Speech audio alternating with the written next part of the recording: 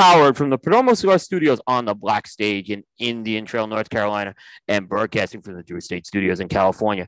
It's episode 246 of the Primetime Show.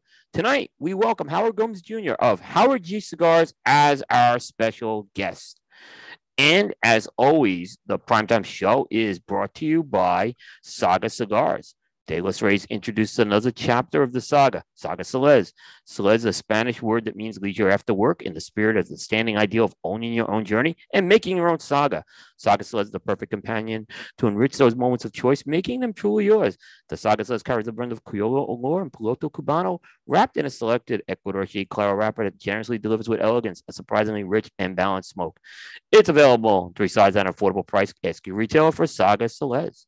And by Perdomo Cigars. Awarded Nicaraguan Cigar of the Year in 2014 by Cigar Journal, the Perdomo 20th Anniversary brand has consistently earned the highest scores in the industry and is a top seller in humidors around the world.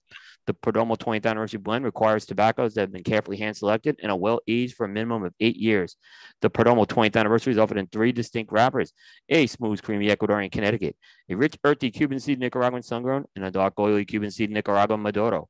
Combining these beautifully bourbon barrel-aged wrappers with thick, high-priming binder and filler tobaccos gives each blend a balanced complexity with layers of rich flavors and smooth, elegant aromas. Perdomo Cigars is a family-owned and operated company headquartered in Miami, Florida, with manufacturing and agricultural facilities in Esteli, Nicaragua. Perdomo's highly acclaimed cigar brands include the Perdomo Stage Selection Vintage, Perdomo Double Aged 12-year Vintage, the Perdomo 20th Anniversary, Perdomo Reserve 10th Anniversary line, Perdomo Habano Bourbon Barrel Aged, Perdomo R23, Perdomo Menso 70, and many more. For great tasting notes and pairing information, check out the Perdomo website at www.perdomocigars.com. And we want to mention Aganorsa Leaf. This month, you go on the Cigar Coop webpage and see this month's installment of the Aganorsa Experience. If you click on the sidebar and go to the Aganorsa Experience, it will take you to the Aganorsa Leaf YouTube channel, where this month you will see Vice President Terrence Riley talk through the process of validation and how validation is an integral part of the operations of Aganorsa Leaf. So again, go to the Cigar Coop homepage, go to that right sidebar, and you click on the Aganorsa Experience and get all the details, as well as see all their other content. And of course, visit them at Aganorsa Leaf, www.aganorsaleaf.com. And finally, by Drew Estate. Check out and download the Drew Diplomat app for your mobile device. Keep up with everything going on Drew Estate. Experience the subculture that is the rebirth of cigars. It's available on iTunes and Google Play. For more information, check out www.drewdiplomat.com. And as always, all the live streaming for the Primetime Network of shows is sponsored exclusively by Drew Estate, as well as the California studios for the Thursday Primetime Show. Well, welcome, everybody. This is Primetime episode 246. Today is Thursday, October 20th, 2022. I should know that one. You have a problem with the date? No, not only do I have a problem with the date, it's my youngest son's 22nd birthday today. Oh, happy birthday. Yeah. So that's how I should actually have known today's date. You know the date off the top of your head, yeah. Right. But anyway, I'm here in the Perdomo Cigar Studios on the Black Stage, and I'm joined, as always, by my co-host and friend, Mr. Aaron Loomis. How do you know that, Coop? Well, it started off Sixers blew the game to the Bucks, but the big news, I guess I'm on the bandwagon of the Philadelphia Union beating FC Cincinnati to advance to the next round of the MLS Cup playoffs. So I'm on the bandwagon. I'm not lying. Sorry, Miguel. So now I'm down. Now I had to turn all the games off because I was worried about a bandwidth issue here. Yeah. And I'm sure the games are on at least one or two of the TVs in this house. So right. So I've kind of said just, if I yell, turn it off. But no, it's so yeah, we'll have, I guess, some World Series updates and Thursday night football updates throughout the night here. Yep. But a good week. It was a good week, Aaron. I can't complain. Good. Otherwise, yeah. And we'll just see how it goes. I'm in this weird temperature pattern tonight. It's where I'm battling the heat and the cold air. It's not hot enough to run the heat, but it's not warm enough to keep the bay door open. So right. It's going to be kind of a weird night tonight. So as far as that goes, but otherwise, can't complain here. So I guess, Aaron, without further ado, let's introduce our guest tonight. He is making his debut on the Primetime Show. And I had a chance to meet this gentleman at the PCA trade show and his crew. He is Howard Gums Jr. He is the owner of Howard G Cigars. Howard, welcome to Primetime, my friend. Man, thanks for having me, guys. It's a pleasure. No, it's a pleasure as well. You've met Aaron before, right? Yeah, we met the trade show as well. Yep. Absolutely. Yep. So Aaron had his crew at the trade show, and I had my crew at the trade show. And I know from our visit to the booth, we had one of the best times at your booth this year. I think the whole team. We mean that sincerely. The whole team. We had such a great feeling. We met you at the end of day 2, and it was a lot of fun with that. So appreciate it. Shout out to my buddy Bear, man. Yep, Bear is. I'm sure he may not be watching live because I think he was traveling to like Louisville or traveling back from Louisville tonight. So if he's back, I'm sure we'll see him. Give him my condolences. Give him my condolences on his Packers, man. 2 rough weeks back to back to both New York teams. You know, not the Buffalo Bills, but the Giants and the Jets. I know he has to be hurting. Tell him I'll send him some Cameroons. Yeah. Well, I'm gonna smoke one in his honor tonight. So Howard, we've been talking about sports, and I love all these Philly teams except for football. It's Giants. So I thought we had no chance. I mean, I just said, Bear, we have no chance to beat the Packers in London, right? Yeah. And sure enough, they lost to the Giants, but to lose to the Jets. I was completely shocked. Yeah. Let's say it was a lot of parlays messed up off the game. Yeah. Now, I got to admit, I've never been a Cowboys fan all these years, right? And I know you're a Cowboys guy, but yes, I really have kind of taken the Cooper Rush for a lot of obvious reasons. So he's a fun guy to watch. I rooted for him, which is weird. I've never kind of rooted for a Dallas Cowboy, but I like this guy. I like this guy's name, obviously. So you guys are having a good year this year. I mean, you guys are dangerous this year. I think your offensive line's good. You guys are playing very well. I feel confident this year with you guys. Well, honestly, a lot of times people forget how, once they get the big name, then they stretch out the playbook like this big, and they don't keep it simple, the old Kiss method. And so once, they put Cooper Rush in, they got back to playing Cowboys football, which is run the ball some more, and then just do some play action passes off of running the ball, because we, for the first time in a long, long time, we have a top 3 defense. And we have a future Hall of Famer, like first ballot, in Michael Parsons, who's a one-man wrecking crew. And so it's like, okay, just play, play Cowboy football. And everybody knows that has anything to do with being an offensive lineman, it's easier to run block than to pass protect. And so when you have offensive linemen that's been hurt, you got rookies and stuff like that, it's easier to have them line up. And then when they say go, you just go directly at your man and just run and play power football. And so, we started doing that. So the playbook, it decreased, so they didn't overwhelm Cooper Rush. But I hope they keep that same playbook decreased, so when Dak comes back, they don't have him throwing the ball 40 and 50 times, run the ball 40 times, and then let Dak throw the ball 20 times. And I think it'll be a hard team to defeat when it comes to crunch time. Yeah. And I think the one game that one game you lost at the beginning of the year, the offensive line just didn't play good in that game. But the line stepped up really when you guys went on the winning streak. So I definitely saw, because that's, the Cowboys have had one of the better offensive lines the last few years. And I think that's been, in the NFL, I haven't seen a lot of good offensive lines lately. So, I mean, you guys had a very good, you've had a very good one, which I think is very positive right now. Well, coming back from the 90s, in the 90s, I think we had the greatest offensive line ever, in my opinion, for a streak. I tell people all the time, as much as I'm a diehard Cowboys fan, if Barry Sanders was running behind the line that Emmett had, I believe the guy would average 2,000 yards a season. Yeah.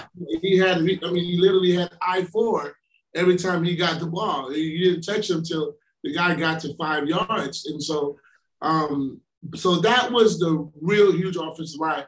We've had some the last 3 years has been a little rough for us with, our center retiring. And then our left tackle, which is the most important position on the line, he's been hurt every year. I mean, I tell people all the time, I'm like, listen, I don't want my offensive lineman looking like a GQ, model. I want my offensive line being a guy that eats 2 turkeys on Thanksgiving and is a real big guy, kind of like my guy, Leon. Right. But my left tackle for the Cowboys, when this guy takes off his shirt, he's shredded, all over. You're like, no, that's not an offensive lineman. And so I'm wondering why the last 4 years he's been hurt every year. So, of course, that's the number one position for a right-handed quarterback to be, to protect his blind side. So we get a rookie in the first-round pick to put him in that particular spot. I mean, I understand he's a rookie, he's a first-round pick, but you're still going against grown man strength coming at you on the defensive line. So I'm thinking we're doing a pretty good job. How we handle it is yet to be determined how we're going to handle that against when that gets back in the pocket, because we all know it takes a long time to throw the ball down the field. It takes a lot more time to set up that play, but it doesn't take that much time to hand the ball off and run it. So I'm holding, I got my fingers crossed and everything like that. And I want you guys to probably trade us. I'll trade you Zeke and you give us Saquon Barkley. No. Oh man, no way. Actually, the one thing is that, he's been incredible for us this year. And, I think and I'm bored. We know Aaron's not a football guy. We'll bear with you for one moment. Saquon, I think the coaching staff really went to him and said, hey, you're going to be our guy. We believe in you. And he's not playing he's playing behind an improved line, but not a great offensive line. Yes. Yeah. I just wish him all the success in the world for being healthy, man, because he's a special talent. You look at the thighs on the guy. There's nobody had those thighs since Herschel Walker, and so it's not like the guy's not built right and strong. Yeah. It's just those tic-tac injuries. So, I'm a fan of him, man. I hope he has continues to have health.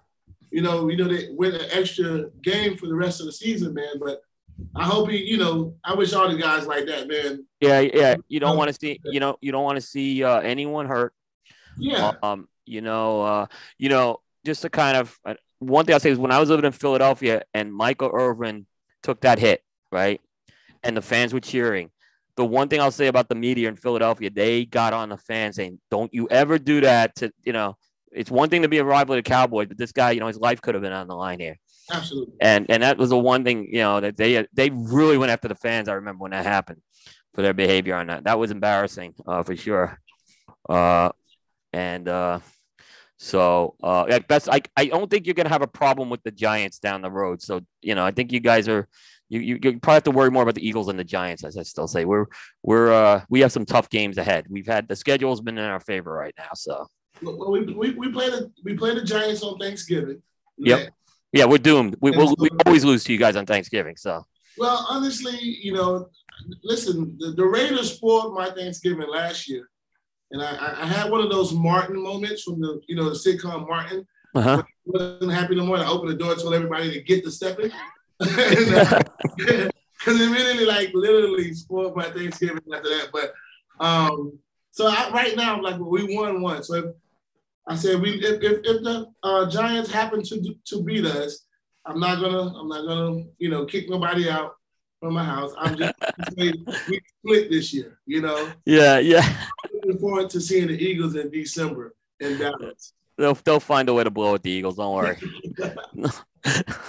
Don't worry. Like they're 6-0 right now. The first when they lose, because I lived in Philly for 14 years. When they lose that first game, it's going to go from we're great going to the Super Bowl to fire the coach. We need a new quarterback. Trust me, that's how it is all the time. Oh man. So Howard, we're gonna I know we're gonna get into some more sports talk throughout the evening tonight, but we always like to start the first of our questions here is your first cigar smoking experience. So this is before you got into business, when you first lit up that cigar. Talk us through that, what you remember and want to share with us on that. Absolutely. So back the first time I actually smoked a cigar, I was in Minneapolis, Minnesota. I was dating a young lady that her grandmother had passed away. We flew up there for the funeral.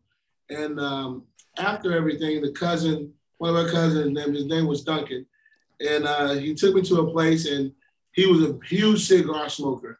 And he said, "You want to have a cigar with me?" And the first cigar I ever smoked was a Rocky Patel Decade 1990. And I'm being from Florida. I'm up there freezing in Minnesota. So the cigar was the best thing going for me. And so when I got back to Orlando, I said, "Man, what is the best cigar lounge in the Orlando area?" And I ended up going to Corona Cigar on Sand Lake Road, which is now considered my house. Been there 15 years later, right? And we're going in there, and the first cigar I started smoking that particular cigar, and then I was introduced to the Padron 46 that became my favorite, and then it switched to the Padron 80 year. And ever since then, that's what I've pretty much, it's been my go-to cigar, whenever I want to specifically pick a cigar out. If I just had to name one, that would be it. Nice. It's interesting. Bear and I are big fans of the 46, and it's kind of the one we think that sometimes just gets forgotten about in that family reserve. But Bear and I, that's when we first met. That was like one of the first conversations.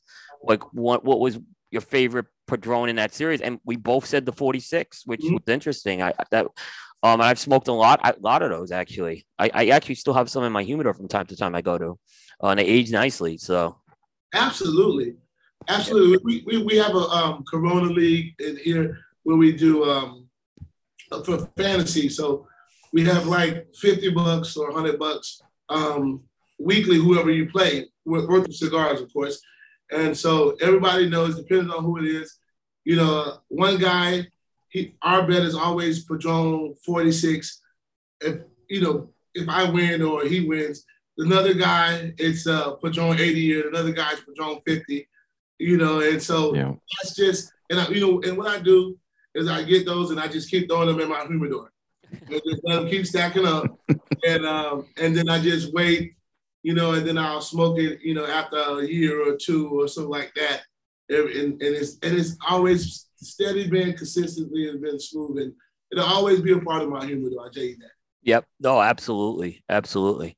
So before you got into the cigar business, and we'll talk about that in a second, what were you doing with yourself before you're in the cigar business?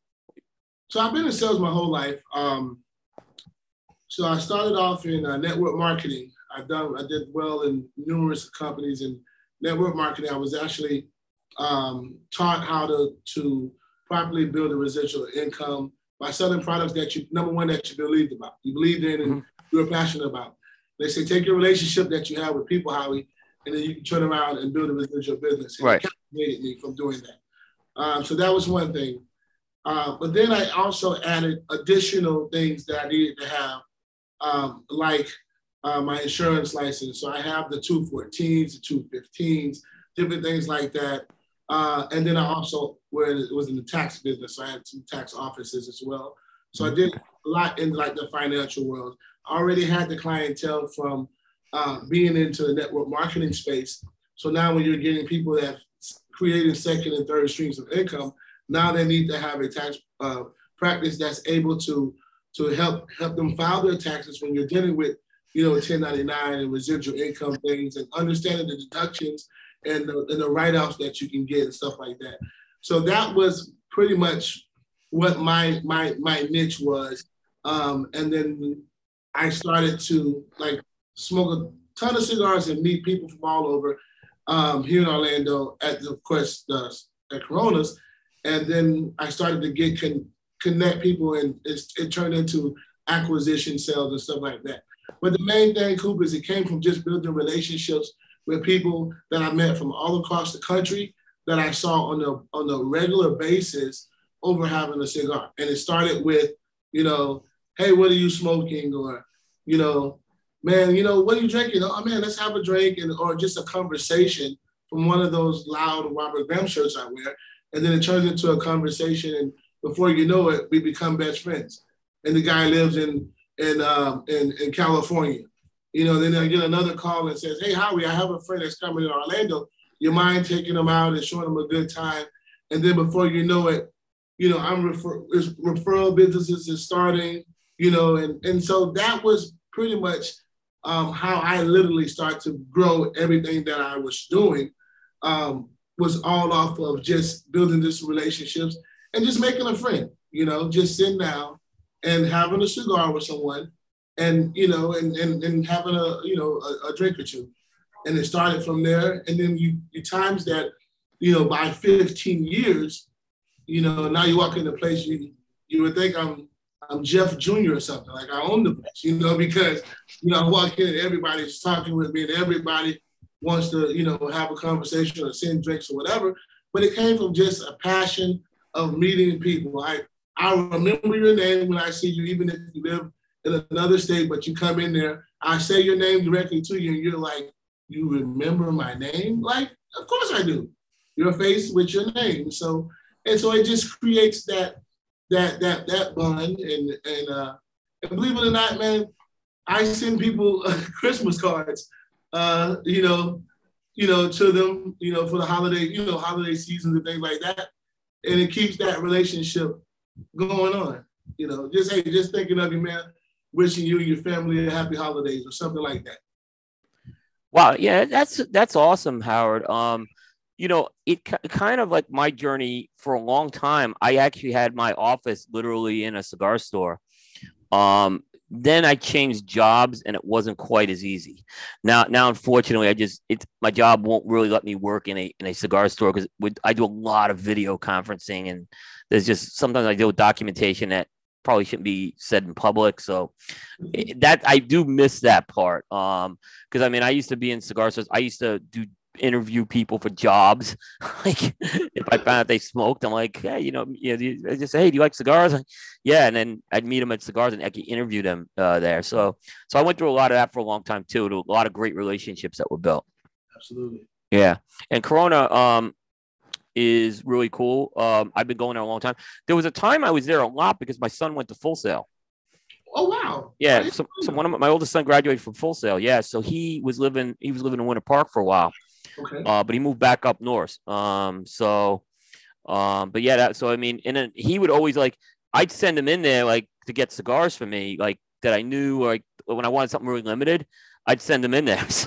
Yeah, absolutely. Yeah, so because there's some stuff that Jeff just doesn't put online sometimes, and that's so yeah, I had him do that. So and then I've gotten to know Jeff over the years as well. So it's always when I go to Orlando, it's in Sand Lake's usually always the place I go to. Absolutely. Yeah. So I'm sure I've seen you there. Well, I'm sure we probably saw each other there and just didn't.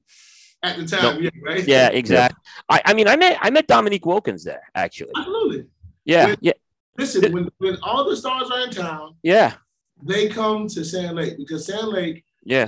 And I gotta, all the Corona employees they watch, you Cigar Coop. So I gotta be specific now.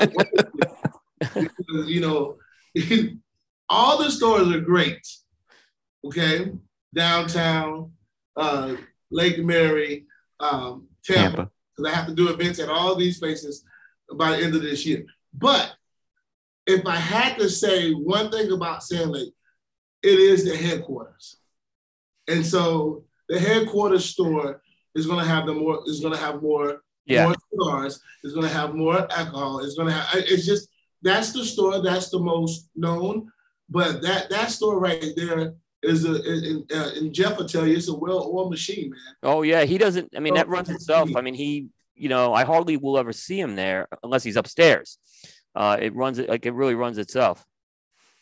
And, I know guys like H for a long time and, good guys. Yeah. So yeah, I got to ask you this question. And we back, so did you ever see the alligator in the lake in the back? Yes. I did last year. Yes. That thing was crawling up towards my car last year. Well, some people used to try to feed it, man. They used to try to, and that's what really they had to come tell everybody, like at one point a few years back, do not try to feed the alligator, because it would come up to that gate back there. Yeah. Oh, yeah. I mean, I was taking pictures of it, and like people saying, "You're awful close." I'm like, I'm taking this from the window of my car. I'm like I don't even want. I had to pull out and go to another spot. That's how nervous I was when I saw that thing. So, and apparently, someone, I guess, from the Japanese restaurant said, yeah, someone was feeding it earlier. That's why he was up there. Because normally he's not up as close as what they said. Yeah. Because he saw me in the car, like hesitating to get out, and then I was taking the pictures. So, yeah. So, Howard, eventually you decided to get into this business. So, obviously, I guess what led you to kind of do that? I always tell everybody how it started. It started with one man. I call him Papa. It was Mr. Avo Ubizian. He was the guy that put that bug in my ear. I had the privilege of smoking with Avo at least 2 to 3 times a week. I met him when he was driving still, and then shortly after that, he wasn't driving anymore. And one of the guys would pick him up, and we would bring, it was our job that we was going to bring him there and let him hang out and smoke for a couple of hours. And we used to just look forward to it. And Avo made a special cigar called the Chubby. It was never on his line. Uh-huh. We would literally be so excited when we would see him, and he'd say, how we have something for you? He'd give it and hand you that Chubby cigar.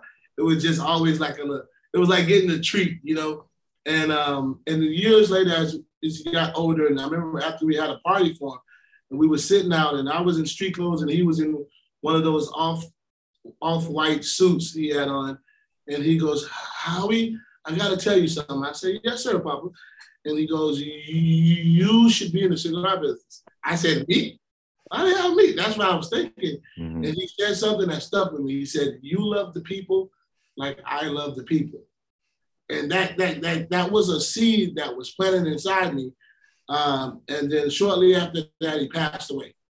And when he passed away, we had a celebration of life in the Corona Sand Lake parking lot. He sold the company to Davidoff. And we were all out there celebrating his life. And then I fast forward another 6 or 7 months after that, a buddy of mine came down to Orlando and wanted me to meet him at Corona. That's Alex Menendez. Oh, I know Alex. Yep. And so me and Alex are both Cowboy fans. He calls me his twin brother, even though he's Cuban and I'm black. And so when he was waiting for me at Sand Lake, and I walked in there, and he was at the bar. And by the time I got over there to him, it was about 25, 30 minutes past. And he said, dude, you're the mayor here. Said, you ever thought about making a cigar? And at that time, Coop, it brought me back to the seed that Avo told me when we were sitting outside. And he goes, well, did you forget that my brother owns 50% of the factory? And from that point on, it took a few months, but the conversation literally started to rise and to go in that direction. And henceforth, how I entered that this beautiful business. Oh, yeah. So, and that's the factory you're referring to is American Caribbean. Yes, American Caribbean cigars. Yep. And in fact, it's interesting because I'm smoking the Magic Stick Cameroon, which I know we're going to talk about. But there was a Cameroon that came out of that factory for a brand that they had called La Rosa de San Diego, which was Cameroon that was really a hell of a Cameroon, actually. They one of the things I enjoy about that particular factory is the way that their tobacco is properly aged, the fermentation process that they put things through. It was never like, hey, just trying to rush it out. So whatever, whatever they made, it always was flavorful. And that was one of the things that Alex was able to do with me when he was breaking down, ACC. It was just like, this is how we do it. Now, we're not, the biggest, but, we produce 8 million cigars a year right now. So I'm like, yeah, you're not the biggest, but hey, you're doing okay. Right. You're producing that amount and the production level and things like that. So that it was a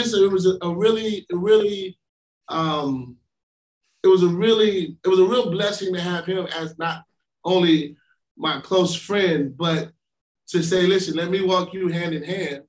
Now let me bring some blenders and let's go through your taste palette, your palette, and let's blend it in the direction you want to take the company in for you, but how you want to do it. And right. so, and so I will be honest and say it's all because of the relationship, the brotherhood that I have with them. Right. What was, so you're starting to get into this. What was kind of the vision of your company? Like, what were you looking to bring to the table in terms of your brand, the types of cigars, if you had one, you know? Absolutely. I look at it like, number one, my goal was to make sure that I followed a system similar to the way that Padron operated. And that's one of the jobs he gave me in the beginning. He says, go search after how you want your brand to be. I like how Padron let the cigars rest for a certain amount of time, no matter what, before they get into the consumer. I think, my personal opinion, as a younger brand, as a boutique brand, if you as a consumer smoke the Cameroon, and I specifically tell you about the aged tobacco in the Cameroon, but also once the cigars are made, I get emails on each lot number of our product when it's going to rest. And they don't get out of that until it's been a minimum of 90 days. So you have the same consistency. And if it end up making me a month or so behind on back order, I'm fine with it, because to me, I would rather the consumer get the same identical cigar that they already signed up for, rather than to rush it on our end just to get a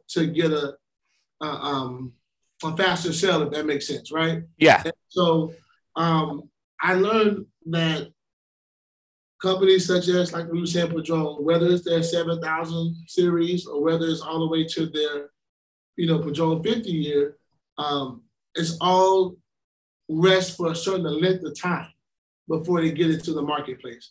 So that was something that we wanted to do with our line, just to make sure we built that right consistency, because I believe that company had the most consistency that I've had out of all of the cigars that I would just buy.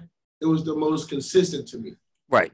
So that was one of the goals that I had, that I wanted to be a brand that had, number one, quality product, number two, great flavor, but number three, the consistency, where a person can say, you know what, hey, I smoke 10 cigars a month, but a few of those cigars are from Howard G Cigars. I smoke 50 cigars a month, but 5 or 10 of those are Howard G cigars. And I call that a win. Yeah. And that's how it's been so far. We're super thankful for it.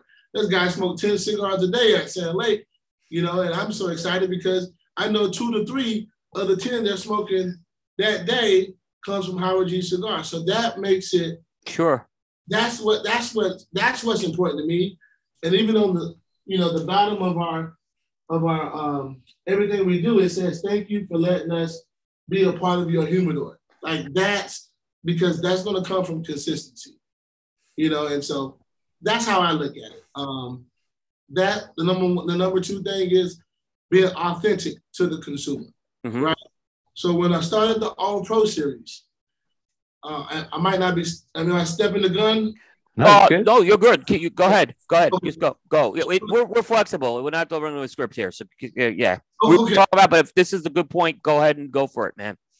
Perfect. So when I started the All Pro series, I wanted to make sure I know that athletes are extremely have their fan base. They're extremely popular in different aspects of whoever they are.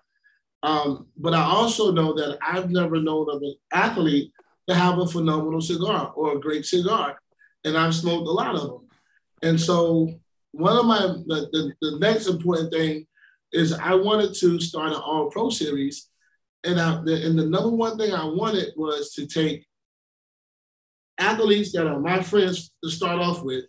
And I started with the two gentlemen that are like my brothers, which is Ike Taylor, which is I'm wearing one of his shirts to One of a Kind.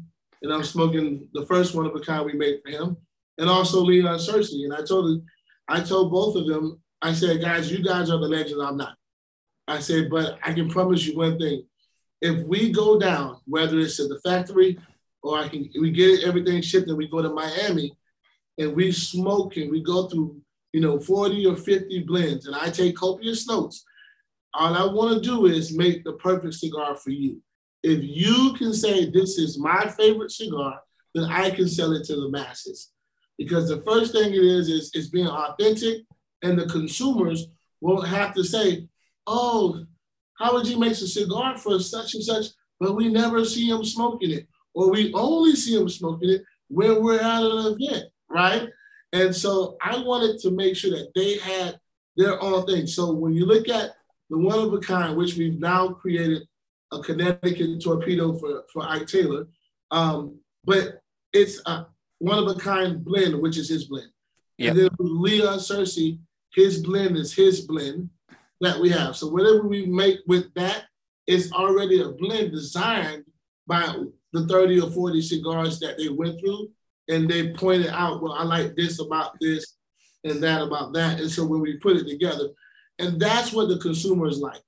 So when you sit, if somebody sees Ike with me earlier today, and they ask him a question, he's not telling him, oh, go talk to Howie. No, he's not saying that. He's telling you what it is in his cigar, what he had to go through, right, to design it. And he gets fired up and excited when he talks about the Amish from the Lancaster that's in the module. He gets excited. I saw it. He was talking to me about that at the trade show, and I was like really impressed. Yeah. But that right there is what the consumer says, you know what? I want that cigar. I want to try that. Because this athlete is not saying, oh, go talk to the CEO or go talk to a representative. He's telling you why he decided to stamp his name on it, what makes him excited about it. And the exact same thing is with Leon Searcy. And so that's what my goal is, right? That's what is the passion behind it for us, is to be authentic, but have fun, but the consumers to say, you know what? This is really what they're doing. This is no, there's no facade because the cameras are on. If you come to Coronas and we're in town, you're going to see us right there doing the exact same thing like we're doing here, and it's right there. So that's the only thing we're trying to do is just make good product and continue to meet great people. And hey, some people are going to say, you know what, it's not for us, okay? But you know what? There's a lot of people going to say, you know what? Out of all of those lines, all of those blends, I know this one or this one is definitely going to be something that I can add to my humidor. And for that is what makes us excited. Yeah, Howard, the visit to the booth, that was one of the takeaways I took away from was, one is they knew about their brands, right? They knew it. They didn't have to go, like I said, go back to you. They certainly gave you a lot of credit for certainly bringing them in and showing them the way. But the other thing is they were very engaged with, like, as having their own brands at the booth, and I don't want to say most of the celebrity cigars I've seen, I haven't seen them. Your team, those guys were at the booth the whole time. I mean, they were there all day. Mm-hmm. So, I mean, a lot of credit I got to give to those guys on that, because, sometimes you just don't expect that. Like, I went there, I didn't think we'd get any time to talk to Ike or Leon, and it was actually just the opposite. Yeah, and that's the thing. I mean, we literally have a brotherhood. And so, and I can tell you we've done a lot of podcasts and different things together. And Leon, we call him the big fella. Yeah. And he gets animated and excited. I'll tell you this, he has his own radio show, Lunch with Leon, and he also is an announcer for the Jacksonville Jaguars. And so one of the cool things was he called me the other day and he sent me some pictures. And he was so excited because the Jaguars had a legends. They brought back their legends together from their heyday, and they had the fans and things like that. And the cigar, the official cigar, was the Leon Searcy. They had boxes of the Big Sirs and they had boxes of the Little Sirs. And they were giving out the cigars for people to smoke them. But then also they were doing some raffling some boxes away. But the thing about it is, for me, what makes me feel good is when he FaceTimes me at the end of the event, when he has a drink and he has a cigar in his hand, and he says, "Howie, you bald head, SOB." That's what he calls me. He says, "Man, I just want to say thank you, bro." He said, "Man, I love it. The big fella's happy." That's what it's about to us. It's about having a great time, being excited, being proud of your product. And Ike did the exact same thing. I don't know if you know, but Ike is now a regional scout for the Pittsburgh Steelers. And so when Ike was going to Latrobe, PA for the Steelers for the training camp, Ike says, "Howie, I need you to get me some cigars, man, so I can bring to the coaches and the different guys." So while we're finished with that and we're going over film and going over different things, man, they all can smoke the cigars. So then after one of the practices in training camp, he FaceTimed me and he's hitting me back and they're all smoking the one-of-a-kind cigar and stuff like that and saying, "Man, this is a phenomenal stick," and sending them some of the other cigars on the line. That's what it's about. That right there, Coop, that makes me smile. That makes me say, you know what? We're going the right direction, brick by brick, right? Just doing it the right way. And I can't help but to be excited about that.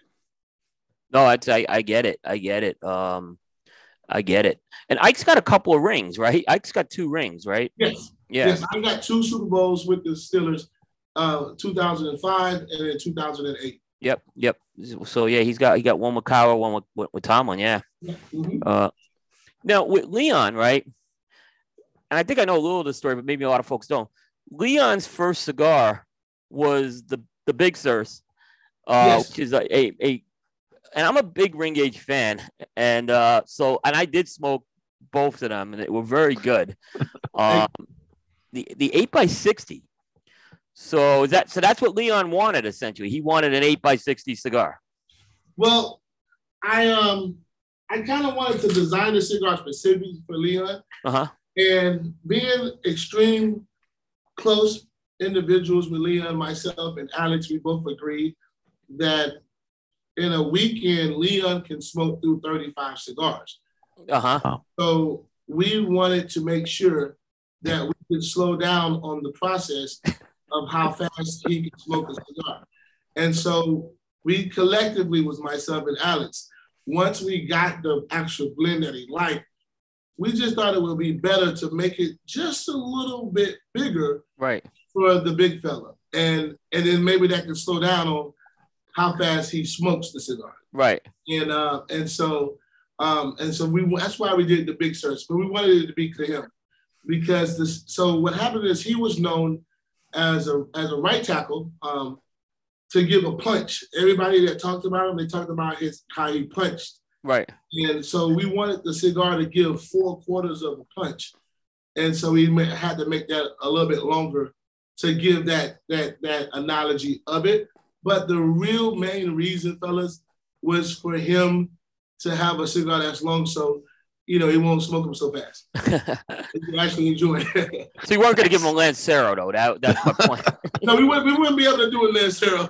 That'd be going real fast. It was funny because I was Bear and I kind of we go back and forth on big versus small. He's the small Lancero guy. I'm the big ring guy. I said, why don't you go tell Leon he needs to have a Lancero? He's like, I'm not doing that. No, so but then you created the Little Sirs, which I think kind of opened up that brand a little more for you because it was a smaller size that certainly that people didn't have to make a long investment to smoke.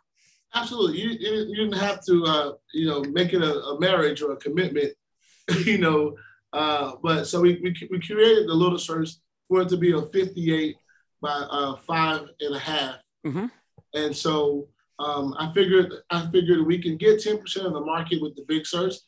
It might get a little bit more of that because he has fans from Miami and stuff like that. But I figured the Little Sur's, we could get the remaining 90% of the population to actually smoke that cigar. Right. Because I tell you this, guys, there's been numerous of times where a person will walk into a cigar lounge and they'll say, I just need to grab a quick smoke because I only have an hour, right? Yep. And then by the time they light a cigar, they order a drink, they get into an intriguing conversation with somebody about something that they're on the same wavelength. And 4 hours later, that person is still there. Yep. And so during that time, you could have actually smoked the Big Sur's. But because of your brain, you saw the size of it, you're like, oh, no, I'm not going to be here that long. So I'm just going to get this cigar instead of getting that cigar and you're smoking it. And so that was another reason why, because a lot of times people would see me and Ike smoking during football season. Right. And then all of a sudden they're like, my God, you guys are smoking the Big Sur's? You're like, yeah, we're going to light it now.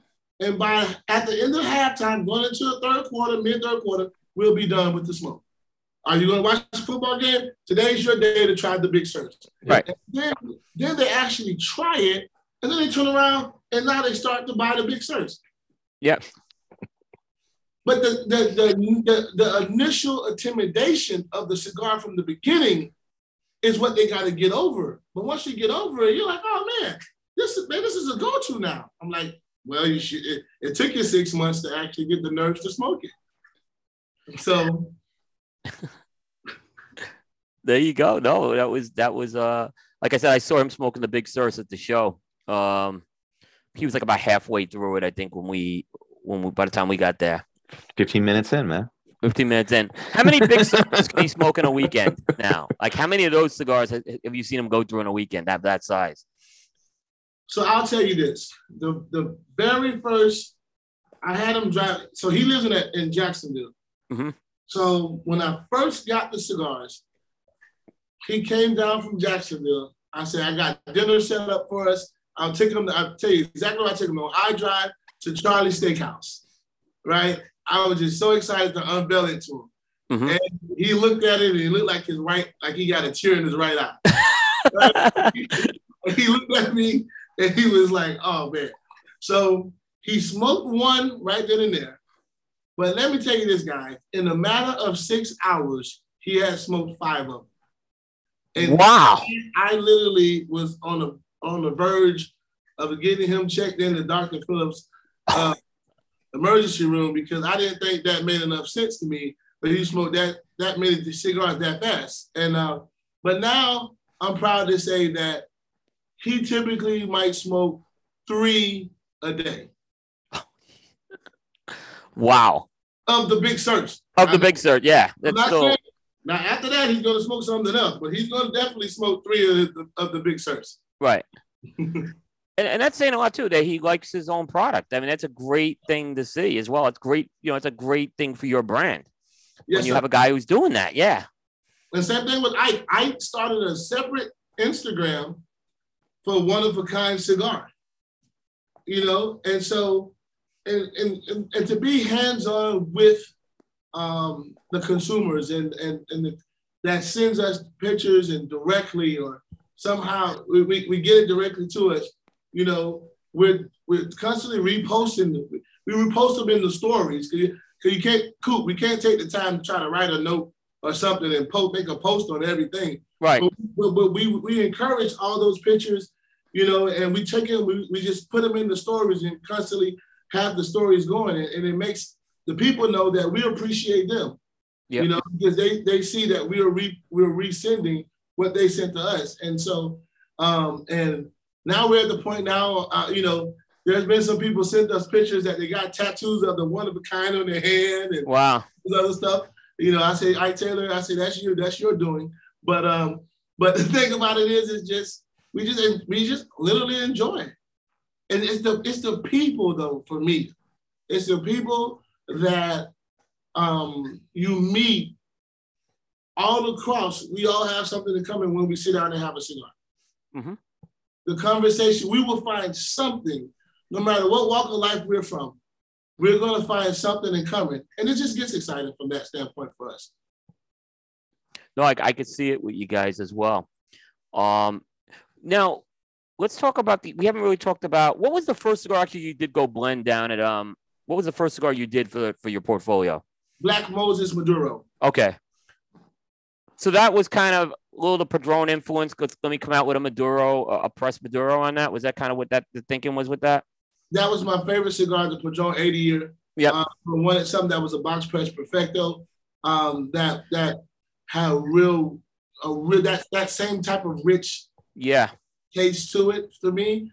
And so that was that, and it really is what really kicked down the door for me, where people never heard of it, but once they try it, they end up liking it and stuff like that. And it's, oh man, the Black Moses. So it really created a nice buzz, faster than what I expected it. Right. Yes, sir. Okay. That was yep. And I understand where you got that Perfecto influence from, because you have that Perfecto that now I totally get where it came from. Absolutely. Yes. Yep. So the Magic Stick, talk about that line now. So the Magic Stick line is I call that my baby, right? Mm-hmm. So with the Magic Stick line, my baby was the Cameroon. Cameroon is the cigar that I smoke the first of the day, and it's usually typically my last cigar of the evening. It's a very great aroma behind that cigar. The notes on it are beautiful notes, but it's nothing that's strong. A lot of times when you smoke a cigar and you have that cigar aftertaste or something like that gives you none of that. And so I'm very biased to that cigar. Now my Habano, I have the Habano in a Toro size, then I have it in a Robusto size, which is a 52 by 5 Robusto size, and then the 50 by 6. And both of those, I call those my like anytime smoke. Right. So if a person just wants to get a cigar that's flavorful, but a medium of the road cigar, I usually just give them my Habano to start off. Mm-hmm. Only thing I let them know is if you're a person that retrohales, watch out for the Robusto, because it has that little extra Ometepe kick that can make your eyes get a little watery from that standpoint. And then the newest one to our line that's been a really huge move to the business has been our Magic Stick Connecticut. And so that cigar is absolutely phenomenal, which causes me not to smoke my Cameroon twice now. I have to split it 1 and 1 now. Right. And that was a theme you had at the trade show this year. I noticed that you did drop some Connecticut's in 3 of the brands. The Magic Stick, there was one in the Black Moses, and then there was also Ike's. So that seemed like seemed like it was almost something deliberate that you were adding those smokes into the different brands under your portfolio. Yes. Well, I constantly pay attention and try to do research to find out where the market is going, what different regions, what people tend to go through. And from my research, I realized that, the Connecticut cigar is typically, 50% of the market when it comes to sales, right? Mm-hmm. And then people naturally, if you're walking inside of a cigar spot and you're wanting to grab a cigar, you're typically in your mind, the placebo makes you feel like if I grab the Connecticut one, it means it's going to be a mild cigar. It's not going to be too strong for me. And that's what people think. So my goal was to add that Connecticut to the 3 different brands, the Black Moses, the Magic Stick, and the Ike Taylor. But I wanted to make sure that the key component that it was, even though it was a milder cigar, it still had flavor. Mm-hmm.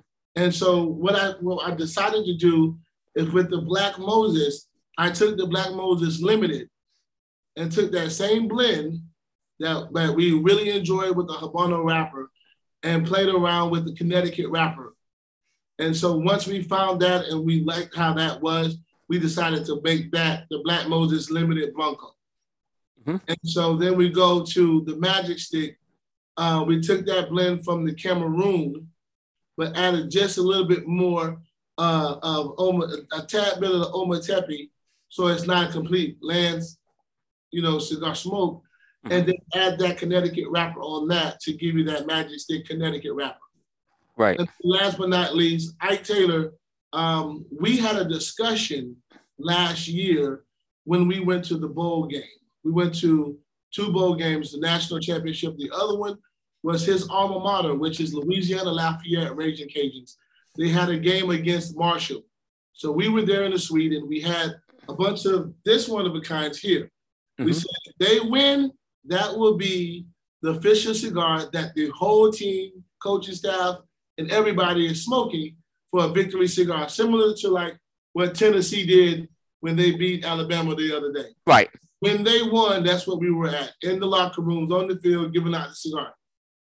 On the way back, we were on the plane, and I said, Howie, I would like to have a breakfast cigar because the Sumatra, this is a more of a medium profile for us. So we call this the lunch cigar. He said, so I would like to have a breakfast cigar. So I worked around with a couple different sizes with the Connecticut wrapper, and I wanted to add a torpedo on the end, and that's what the end result was for that particular cigar. The only difference was I said, you know what? Everybody knows you from the Steelers, but you wouldn't have been known if it wasn't for Louisiana Lafayette. Then you get on the field and they seeing you, the scouts seeing you there. So I took his Hall of Fame picture from Louisiana Lafayette and I put that inside his box for the one like that. So we have that picture from there. The inside of the Sumatra one is the Steeler. He get the interception from the Steeler game, Super Bowl. And then the third one that we're gonna do later on will be a picture outside of sports, more of an executive form now. Right. You know what I mean? So that gives you, and that would be more of a dinner stick, breakfast, lunch, dinner, right? So that everything we do, we try to have a little concept. So we do it. And then now the next thing is just, the big search. We have the big search, little search, and then we'll do something, later on for that. So just medium to make medium search. Yeah. Right? Medium search. Yeah. Slightly larger search. Yeah. Right. Yeah, I smoked the Ike Taylor Connecticut. 80 search, right? Yeah, I smoked the Ike Taylor Connecticut last week, and that's it's definitely a nice early morning kind of cigar. It's definitely a smooth, mellow blend. So it definitely works in that setup. Yeah, Aaron's the big Connecticut smoker on our team. Yep. Okay. So he's really into Connecticut. So he usually doesn't steer me wrong. Yep. But I'm telling you, we definitely the response has been amazing, and we're so excited and thankful for it, for that. So my goal is to look at probably giving another Vitola, the same blend, maybe without the torpedo, or something like that too. I'm always trying to see what is in the certain market. Who can I? Okay, well, there's some people that this is cigar is great. Some people say, well, man, I like it, but I probably would want it in a bigger ring gauge, but without the torpedo. So I'm always open. I'm always getting feedback from the people, across the country that are always giving us feedback. Everything they send us is always brought up, and it's because in my opinion, it's valuable information, but it's coming from true consumers and true supporters of the brand, and so we take that into consideration. No, that's very true. I see that with your brand. I also see with the Vitolas you release. It's the blends are very much tied to the Vitola. So I like how there's the nuances I get from these different ones as I've been smoking through the portfolio. Thank you. Yes, sir. But they have the same DNA. They have this. They still have the same DNA, but you get the nuances on some of, like you were mentioning with the Robusto earlier on, right? How the retro hail was a little heavier. So yeah, I like when I see stuff like that in a portfolio. to me, as opposed to smoking the same cigar. I get the consistency end of things, but you know, I want to have a reason to go to a different size sometimes too. Absolutely. Yeah. You know, today I might want, you know, the Gordo size. Today, you know what? Today, you know what? Let me go with the Toro size. You know, and so they at least, you know, give them options. That's the word. Yeah. You know, give them an option. And so that's what my goal is to just be a brand that we cater to our consumers' needs. No, that's really good. You know, the Cameroon that I'm smoking, this is excellent. This is how I started smoking your Cameroon. So Bear is the guy who really introduced me to your portfolio and really turned me on to it. And we send each other cigars for the shows or just for whatever we're doing. But Bear, you know, a lot of us will throw extra stuff in sometimes, and Bear loves to throw extra stuff in. And these started showing up in about every time I got a cigar from him. And I know if Bear's sending me it, it's like he wants me to smoke these, right? Yeah. So finally, I just said, hey, Bear, tell me about this Cameroon. He's like, I'm in love with it. This is before he made he had you on the show. Mm-hmm. And he's like, yeah, I'm smoking these on like a regular basis, Coop. He's like, I'm like, yeah, I can see why. It's because it's an excellent Cameroon. And I gotta say, it doesn't. Sometimes Cameroon will give me a bad aftertaste. It's so clean, this finish on here, which is key. Yes, sir. Like I said before, you asked me which cigar is my baby. I have to say my Cameroon because it's a distinctive taste. You know, you have people that are Cameroon lovers, and you have people that are not. And but it's just for me, if I go a day and don't smoke the Cameroon, I'll feel like there's missing, and I'll go make up for it the next day and smoke two because I feel like I deprived it yesterday. You know, it's weird like that, but it's just that's one of the ones that are dear to me. Yeah, and it's not, you know, a lot of folks they don't get an opportunity to maybe get a Cameroon out very early in their portfolio. And I think you certainly, I know American Caribbean does have Cameroon, and I told you they've worked with it in the past. So that was a great thing that you had that opportunity to have access to those tobaccos. Absolutely. Yeah. Yes. Yep. So, and the other thing that, you know, I was really impressed with was, I believe you shipped everything from the show already, right? Yes. Yeah, which is like a rarity these days, Howard. Just, you know. Like there's stuff we're still waiting on releases for, but everything kind of went out pretty quick. So I think that was a good job by you. Especially, you know, you've been, like you said, you've been very patient. I will tell you, I haven't had one young cigar from you. Thank you, man. Yeah. So I can tell you that you've lived up to that. And that's one of my big complaints is a lot of stuff is shipped out that's young, and you've smoked enough cigars. You've seen it too. Well, that's an issue that I have, Coop. I tell you, I dropped the ball in my calculations this year because we did 5 times better, more business this year at PCA than we did the prior year. And so even with the new cigars, we were telling people about it, but we would give them samples, but we would tell them, like, you know, the main, you know, products is here, but everybody that was doing orders was like, you know what? No, we want to add this. We want to add this and add this. So when we got back and the product and everything was in, we literally were like, and then, and I'm like, oh damn. And so I went ahead and then did a larger order of all the new product. But the thing about it is literally once they made it, have to rest for a minimum of 90 days. And so now we're at a point where then we had a hurricane down here. And then after that, they had a tropical storm in Nicaragua. And then after that, so like we're sitting here and I'm constantly on the phone with the factories to find out on this lot number, like what number day are we at? Because I need to get those in town here in Orlando to our warehouse so then we can get those out and about, because orders are now have been coming back in constantly. And I'm like, oh man. So it's a good thing because there also are companies out there that have more product than they can get rid of. And so But if we were releasing product faster, that means we will be shortcutting our process of letting it rest for the minimum 90 days, which was a part of our company standards.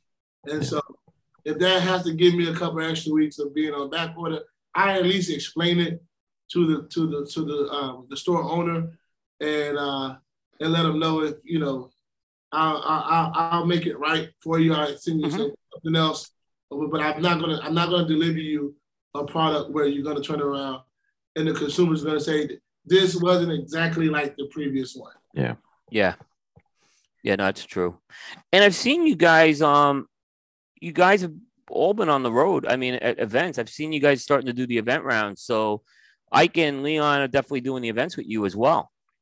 Yeah. So the way we set it up is everybody has different schedules. So when we start, like we did one recently in where was that at? Denver, Colorado. That was a really great one.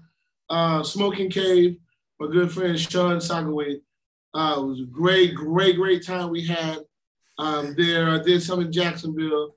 Of course, now we have to do all of the Corona's locations prior to the end of the year because we had absolutely incredible numbers and from every single store of theirs, which was, of course, like our house there. So we were thankful for that. But my only thing, I'm sorry, Pittsburgh. Pittsburgh has been phenomenal. The Yingzers, the Steeler Nation, and those people have been great. And so what we've been doing now is the calls come in and people want me and Ike. People want me, Ike, and Leon. Or people are like, hey, I'll take you and whoever. Just we want to do something with you, and we want the people to get a chance to meet you guys. And so I just try to look at what I can commit. I would rather under-promise and over-deliver to you than to over-promise and under-deliver. And with the way the schedules are, especially because it's during football season, I have to go by which, we got to take care of the ones that are closer in proximity where we're all close to. Yeah. Leon's is 2 hours away.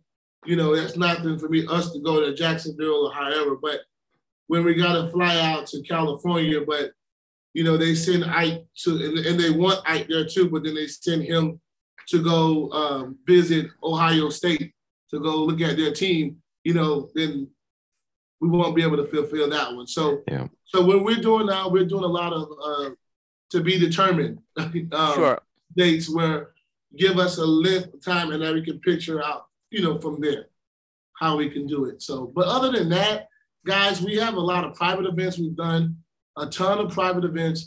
We've done a ton of golfing events. I mean, I've done 7 golf events this year already, and they've all been exceptionally well. It's been a great time. And so, but our feedback has been good. And so I think, but hey, Coop, we're still open for any suggestions. We're growing, we're green. So we're gonna always stay green. So that means we're growing. We don't want to be right because that means that then the company's on the downturn, right? So right. We want to always be green and growing and taking the time to listen to what the market is saying. Sure. Are you guys have you guys done anything around the Super Bowl yet? Or are you guys thinking of doing something around the Super Bowl this year? We've done nothing huge around the Super Bowl. We done something last year here in Orlando for around the Super Bowl where I had Ike, Leon, and then I have some other former athletes, former football, basketball players that played in the Super Bowls, had 10-year careers, stuff like that, that also are in this Central Florida region. We've all had events where we all came in together and smoked. And I sat down and I asked them their stories because that whole week, everybody's in football Super Bowl mode. Yeah.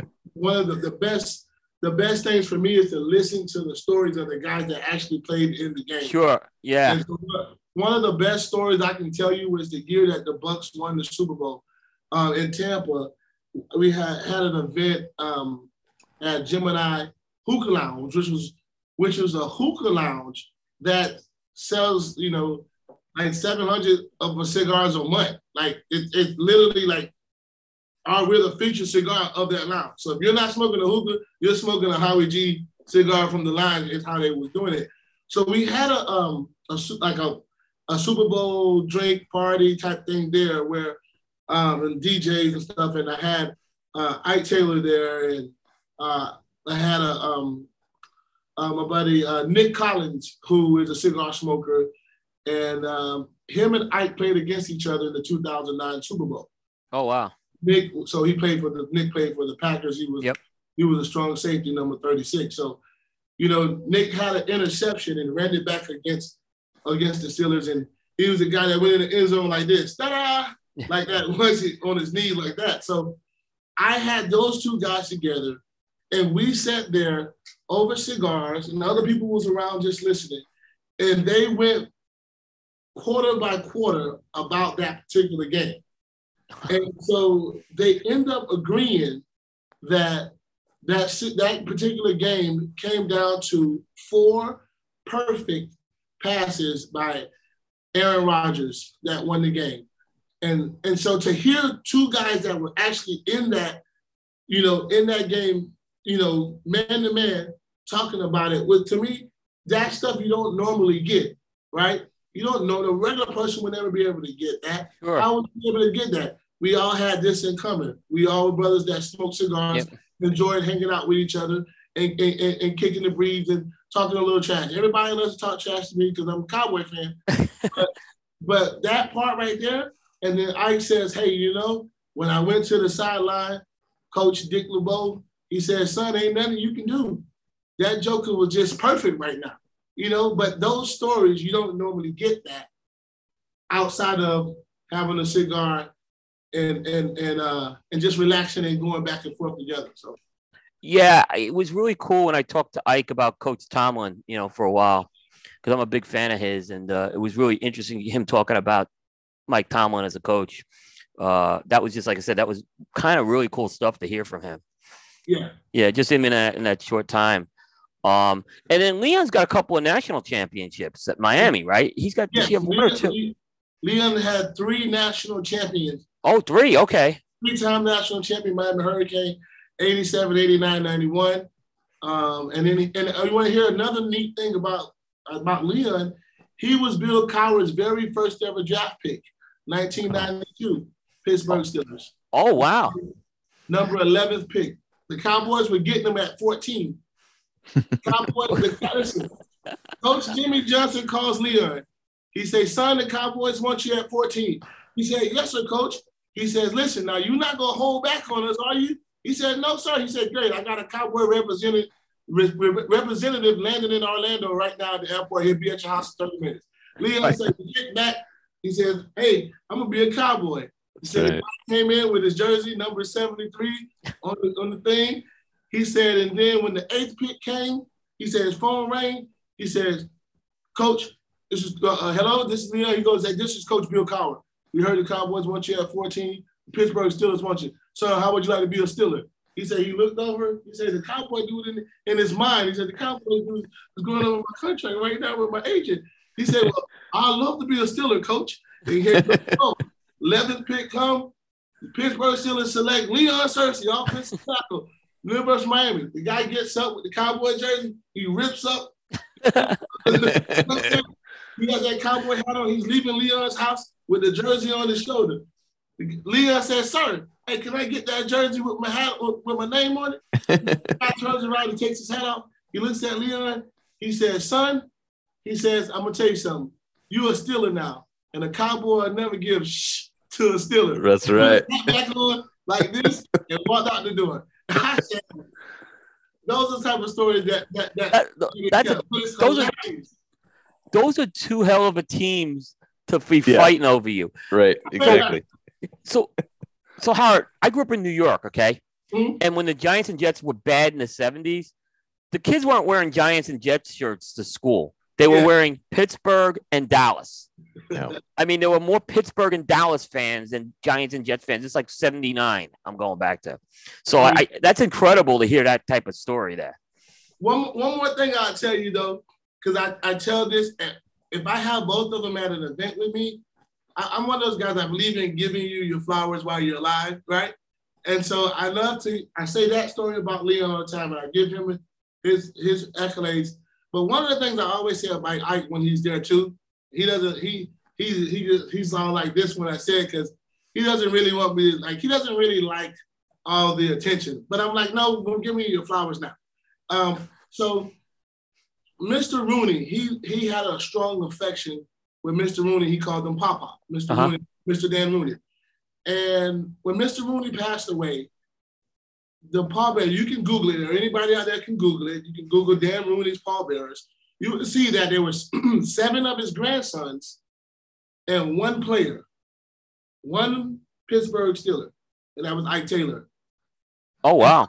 So when we talk about his Papa Rooney, which we do a lot of times, he said, man, I really realized that Papa really had me right here when I look behind, when I'm on the front row of the funeral and I look behind me and the commissioner is sitting behind me. Wow. He said, I turn over and look this way, Howie, behind me, and the president of the United States of America is sitting behind me. When Jerry Jones is sitting behind me, he said, that's when it really sunk in. He said, you know what, man, I had a strong place in Papa's heart. That's that's directly how he was saying. So for me, I just like to, there's stories like that, man.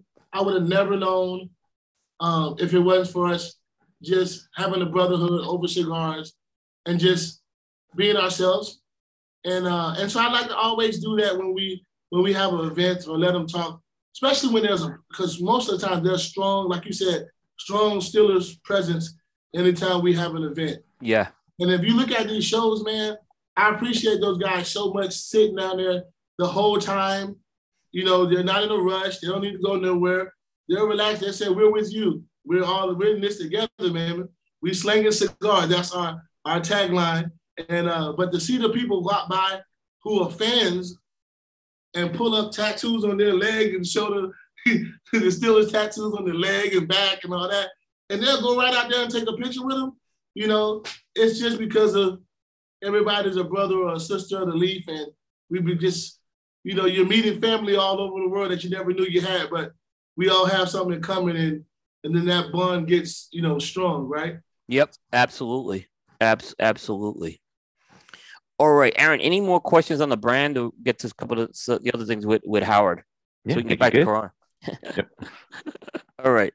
So Howard, this we got this is what we call our Cattle Baron steak question of the night. Now, if you don't eat steak or meat, that's okay. But if you like steak, I want to know your favorite steakhouse. And if you don't eat meat, I want to know where you like to eat. Okay. So favorite steakhouse, Vito's Chop House. So I drive here in Orlando. I got to go there. I typically go with I like the ribeye. That's my favorite cut. Okay, good. I go with the ribeye. I eat it medium rare. You got all the questions nailed down with that. Yep. Very simple. Yeah. What's the biggest steak Cersei ever ate? For him, I think it was a tomahawk. Okay. That tomahawk, that long. Yep. Oh yeah. Yeah, that one. If you guys ever get to the Dominican Republic, you got to go to a place called Saga. Okay. It's owned by the folks who own Saga Cigars. It's considered the best. Yep, it's considered the best steakhouse in the Dominican, but they're known for their tomahawk. Oh man. Yeah. Which part of the DR is it in? Santiago. Santiago. Okay. Yep. Everyone knows the place. I heard they're back open now. They had to close for a while with the pandemic because of some of the laws down there, but they're back open now. Oh man, absolutely. Yep. Have you've been down to Nicaragua, have you, or not yet? I've been to Nicaragua. Yeah, there's some good steak places in Esteli. I mean, people could probably tell you better than I can, but I have some very good steaks down there. But now I need to go to Saga. Yeah, you need to go to Saga. Here's the deal. I'll refund your money if you don't like that meal. You call me up, say I didn't like this meal. I'll personally refund your money. Listen, I'm gonna ask my buddy Fred Rury. I know he's Fred. I've eaten there with Fred. Yes. Okay, I'm gonna say we're poker buddies. Yeah. Ask Fred about it. Fred, believe me, I blew Fred off. Unfortunately, I couldn't go. I was supposed to meet Fred there in the DR in February. But I was having dinner with Carlito. So I was gonna have 2 dinners that night, but I couldn't. Carlito was holding court that night. It was hard, so I had to blow Fred off at Saga this year. But I've gone there with him in the past. Oh man, yeah, great guy. I would ask him. I told him, I say, "Oh, do you put bacon on top of your steak, bro? Because this is the #1 bacon eater I've ever met." Oh yeah. He's well known. Yeah. So, but yeah, I'll definitely find out when the next time you guys are going to be going down there, because I see him. He lives right not too far. So yep. No, I know that. I know those trips. I know Fred very well. Yeah, I know Fred very, very well. And he's got to be on. I guess he's waiting for the McRibs to come out right now. It's the other thing. Oh my God, I was getting ready to say that. That was the second thing. It's the bacon first and the McRib. We got a group. We got a Corona poker group chat. And he would let us know. He would notify you, letting you know that the McRib is back. I'm like, it's late this year. That's the thing. It's late. It usually is out right now, and they haven't released it yet. So he must be concerned. He should be giving him a call to find out. Yeah. No, definitely will. All right. I got one more. Like I said, short segment. I just got to do a couple of sponsor reads, and then we'll get into that, and we'll get you out. Okay. All right. Sounds good. All right. So I want to mention JRE Tobacco Company. The authentic Corojo leaf is one of the most robust and flavorful tobacco leaves out there. During the golden age of cigars of Cuba, it was a leaf of choice to make some of the world's greatest cigars. Because it's one of the most challenging ones to cultivate, it fell out of favor by the 1990s. In the Jamastran Valley in Honduras, Julio Aroa took on the challenge of growing Corojo from the original seeds. And in 2000, he successfully reintroduced authentic Corojo back to the market. With over 50 years experience in the tobacco business, from growing and curing tobacco to cigar production, the JRE Tobacco Farm has been able to continue to deliver products to market with authentic Corojo. Now, with JRE Tobacco, Julio and Justo bring their very own brand to market, each containing the authentic Corojo leaf. Aladino is available in a wide variety of blends, including the latest release, the Aladino Classic. These represent that golden age of cigars from 1947 to 1961. They're available at your local retailer. Be sure to ask for JRE Tobacco, a legacy that is tasted in every drawer. I want to mention Tailored Smoke, located in the heart of downtown Charlotte's epicenter and now outside the Charlotte Motor Speedway in Concord, North Carolina. Tailored Smoke is your one-stop shop for a tailored smoking experience. And we want to mention Corona Cigar Company. Corona Cigar Company, they take pride in the fact that they're cigar fanatics just like you. That's why you'll find the best selection of the rarest and finest premium cigars available anywhere in the world. Plus, they have many special limited edition cigars available exclusively to Corona Cigar Company from famous cigar makers such as Avo, Drew Estate, Aganorsa Leaf, Perdomo, and many more. And of course, they carry Howard G cigars. They have the best selection, the best customer service, and money-saving discount cigar prices. But don't just take their word for it. Forbes magazine said Corona Cigar Company is best of the web. Corona Cigar was voted a top 5 cigar internet retailer by Smoke Magazine. And Cigar Aficionado wrote, Corona Cigar Company, the largest best stock shops in America. Place an order online at their website or visit one of their 4 Central Florida cigar superstores and cigar bars and see for yourself why Corona Cigar Company is the ultimate cigar experience. And this segment is called Alec Bradley Live True segment, sponsored by Alec Bradley. Do you really want to hear about another cigar that talks about fillers and binders and wrappers and aging and ratings? Blah, blah, blah. How about this? You pick up an Alec Bradley cigar, smoke it, enjoy it, spend an hour with it, and you'll be one happy camper. Learn more at alecbradley.com. So, Howard, these are some random questions. Only one is related to cigars. So I have one question and then related to cigars, but most of them are not. And I mentioned I have a couple of cowboy questions in there for you tonight. Okay. All right. So this is going to be the one that I'm going to put you on the spot with, okay? I have 3 things related to the Dallas Cowboys. And one of them has to go away forever, right? Like you have to just part with it, right? I'm making you part with it, but you keep the other 2. Here are the 3 things. the star on the helmet, the hole in the roof at AT&T Stadium, or the Cowboys Ring of Honor? Which one has to go away? Get rid of the hole in the roof. 100%. Okay. I was hoping that would be it's kind of an easy one. We just make it a dome. Yep. Okay. All right. Good. All right. Roger Staubach or Troy Aikman? I gotta go back Troy Aikman. Wow. Now, okay.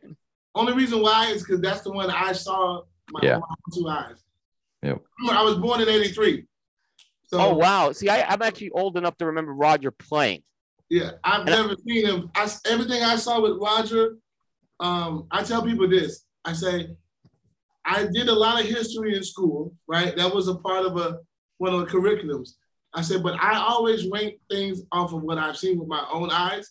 And so if I had to go with those two, I saw three Super Bowls with Troy Aikman at the helm. So I have to go with Troy Aikman. My growing up Cowboy quarterback was Danny White. Danny White. Oh, Danny White. Okay. But I was in high school when Troy Aikman was there, so it's not that bad. But I grew up with Danny White and Tony Dorsett. So yeah, Danny White was he was actually pretty good. He used to punt. That was the other thing. Danny White was also the punter on those teams, which that's a rarity. Yeah. Like, a quarterback playing another position. I don't think there's been another one that I can remember other than maybe Cordell Stewart kind of doing some stuff. Yeah, he did. Yep. Yeah, of the Steelers. So, all right. So you picked Troy. Can't argue that. Can't argue that if you've seen that. That's certainly the deal. All right. A film, a movie that you can watch over and over again. A film or a movie that I can watch over and over. Yeah, there's a lot of movies. You can pick one, anyone, or several, whatever you want. That I can watch over and over and over. I'll pick a football movie. Give me the Remember the Titans. Great movie. Yep, good movie. There's a movie I watch. It's an older movie. Warren Beatty, Heaven Can Wait. It's a pretty good movie, actually. Yes, that is a good movie. He played for the Rams. Yeah, he was playing for the Rams. And then when that came out, the Rams were actually a pretty decent team back then. That's the year they had gone to the Super Bowl, losing to the Steelers. Yeah. All right. A pet that you would like to own besides a dog or cat? Okay. A tiger. Well, that's the first time we got that answer. Mike Tyson there. That's where I got it from. Yeah, good one. A country in the world you'd like to visit that you haven't been to? Right now, I would say Europe. I haven't been to Europe yet. Yeah, you got to go. I actually have gone to 4 countries in Europe, or 5. It's definitely. If you ever definitely go.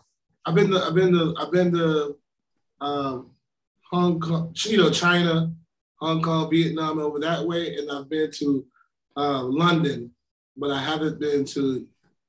Well, no, London is actually Europe, but yeah, you haven't been to the mainland Europe. The main area. It was more for business purposes, but I want to be able to go to to sightsee and things like that, and take my fiance, that kind of stuff. Yeah, Howard, when I was in London 4 years ago, I was there when the Jaguars were playing the Eagles, and they are really into American football.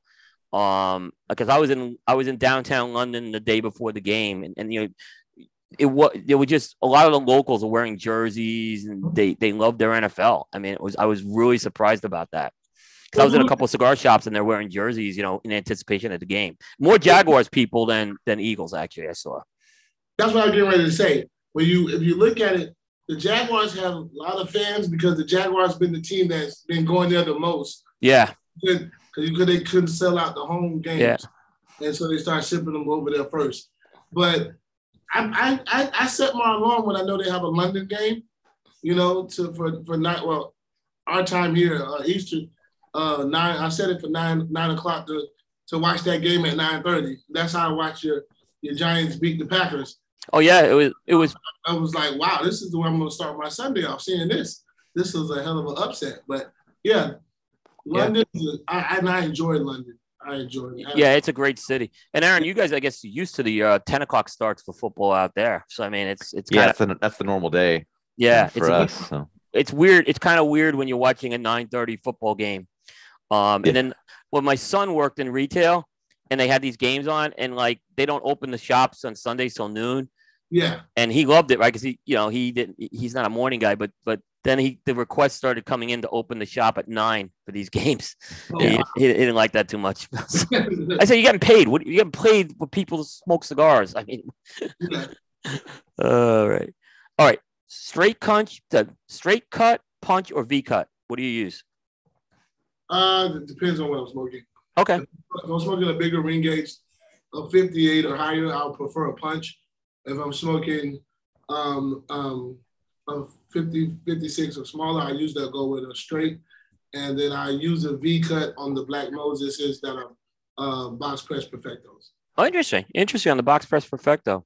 So it depends on what I want to give you the best answer, but I want to be constrained to what I'm doing. No, that's totally honest. Yeah. For them, I would go that route. But like for instance, the Cameroon or the Habana, or the Ike Taylor I'm smoking now, that's going to be a straight. I'll just do that in a straight cut. Just a little nip off the cap. There you go. There you go. All right, last question.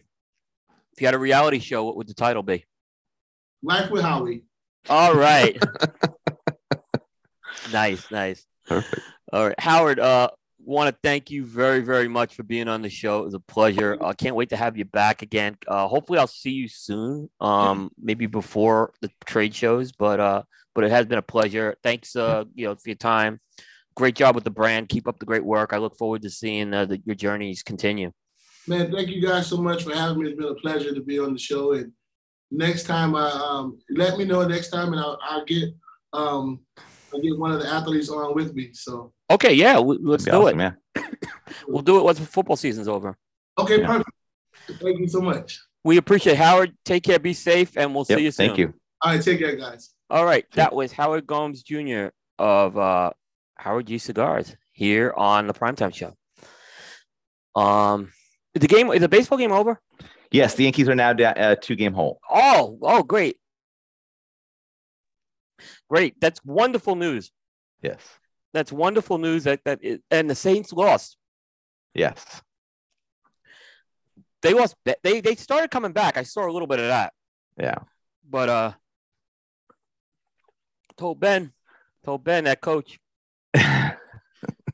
Yeah. Actually, before we kind of get into Sopranos, I guess what I say is I'm not thrilled about this new Creed movie. It's not exciting me at all. I haven't seen the previews, and I didn't see Creed 2, so I'm not kind of in the loop on where it's at. So, yeah, I'll take your word for it. I won't spoil it, but I think my problem is, and you'll when you see it, you'll probably agree is, and I said it in Creed 2 because I thought they brought an end to the whole Rocky saga in 2. Right. Even before it was announced he was leaving, but there's no connection with Rocky. It seems like in this new movie, it's a Creed standalone movie, is what it is. Yeah, and that might be okay. I mean, you can have spin-offs from different titles. Yeah, but I think part of why I was always into these Creed movies was because it was another chance to see Rocky, the Rocky character. Sure. Yeah. So, but we'll, because that's the last movie I saw in a movie theater. Just so you know, was Creed 2. But it's not coming out. I thought it was coming out like next month. Usually Thanksgiving it comes out. It's delayed to early next year. Okay. Yeah. All right. So, for the Sopranos segment, I pulled. We haven't done this in a while. It's actually 10 episodes was the last time we did this. This is some more of the IMDb trivia points that we'll just go through tonight. And there were some interesting ones I thought in here. And this first one was one I actually went back and I think it's very true. Mm-hmm. And what's in here is these are just IMDb just did some random trivia things about the show. And it looks like that it was kind of crowdsourced and a lot of these were added in. But this one says when Tony and AJ are accused of lying, they both always reply with "I told you." Okay. They do. And you kind of go back and Right. see some of that one. Yeah. Okay. With that one. In season 1, episode 10, which is called "A Hit Is a Hit," Christopher says Silvio owned rock clubs in Asbury, and that's kind of the connection with Silvio being Steven Van Zandt, who they got their start playing in the Stone Pony in Asbury Park, right? Which I actually have seen Steven Van Zandt at Asbury Park. But I never saw Springsteen. But I actually got to see Steven Van Zandt playing when he was kind of out of the E Street Band. He was doing some stuff down there. So, and Asbury Park at the time was an absolute crap hole. They've actually had a little bit of a it's kind of regentrified. It's gotten nicer again, but they filmed a lot of those Asbury Park scenes with the just so you know, do you remember the scenes where they're at the beach with the whole pussy stuff? Yeah. That's all Asbury Park. Okay. Down there. So it kind of has this like for a while. It has in the winter. It kind of has this desolate feel because everyone's out of there. But at the time, it was also kind of getting run down there. Got it. Yep. Max Casella, who played a character called Benny Fazio, which we haven't really talked much about him. He originally auditioned for the parts of Matt Bevilacqua, and I knew I was going to butcher that, and Jackie Aprile Jr. And both characters only lasted one season, but Benny actually was on until the end. Yeah. Yep. It's interesting seeing him because he was in Doogie Howser, if you remember that show. He was the friend in Doogie Howser. He was the friend in Doogie Howser. Yeah. And you see him kind of in that more of a wholesome show, and then all of a sudden he pops up in Sopranos as like as a kind of an enforcer. It's interesting. Yep. He definitely did, and I didn't put that connection for a long time. Yeah. And then that he was the friend in Doogie Howser. Yeah, and just like even his voice is completely different and everything. Because he kind of played it with an accent, which I thought was really interesting. This one I didn't know either. The movie started out. It's a series started as a movie pitch. David Chase originally wanted his creation to be a movie, and the original scripts that he wrote were featuring production about a mobster going to a psychiatrist. Thank God. Yeah, I thought about you as soon as I saw this one. I'm like, if they would have did that, Aaron would just. Thank God they made him put into a series. We're a year off on Many Saints in Newark, and unfortunately, it's been kind of forgotten about. I think it hasn't carried the folklore. You may have called that one right. I don't think any movies do anymore. I don't know that there's any movies that hang on for a long time. I think it's over. I think the problem. This is what I think the problem is. We used to watch shows growing up on like ABC, CBS, Fox, right? And it was kind of a cheaper production. And then these cable companies and these streaming services come in and they bring like movie style production about it, like which is it's so much better production that now it's almost like watching these series. It's almost like watching a movie. I mean, I'm looking at this thing, Tulsa King, coming out. I can't wait to see it. Yeah, I mean, like the only one that's maybe trying to do something in a hybrid is like all the superhero movies where they're like creating these series of movies, but there's still it's a poor job. Like you think if these guys wanted to actually create a series for these superheroes, they could do an even better job. But I guess they make money, so yeah, I guess they do. I mean, when the whole Empire Strikes Back thing came out, the Star Wars, they kind of left you hanging at the end of that movie. It was like the movie really never had a closure. So you had to wait till the next movie to come out. Now it's tough to tell a really well done story in an hour and a half. It just it really is. It really is. Which is, I don't think you've seen that Lakers series on HBO. I have.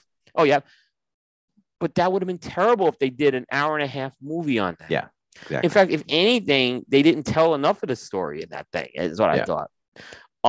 And I know it's coming back. I just don't know if it's picking up where it left off or it's going to the Shaq Kobe era. I wasn't sure. I've heard mixed things about it. Yeah, I figured at the end it has to continue on, but I would think that there's still a lot to tell in that initial era that they started with, because how the entire series started, right? Yeah, is with Magic at the clinic.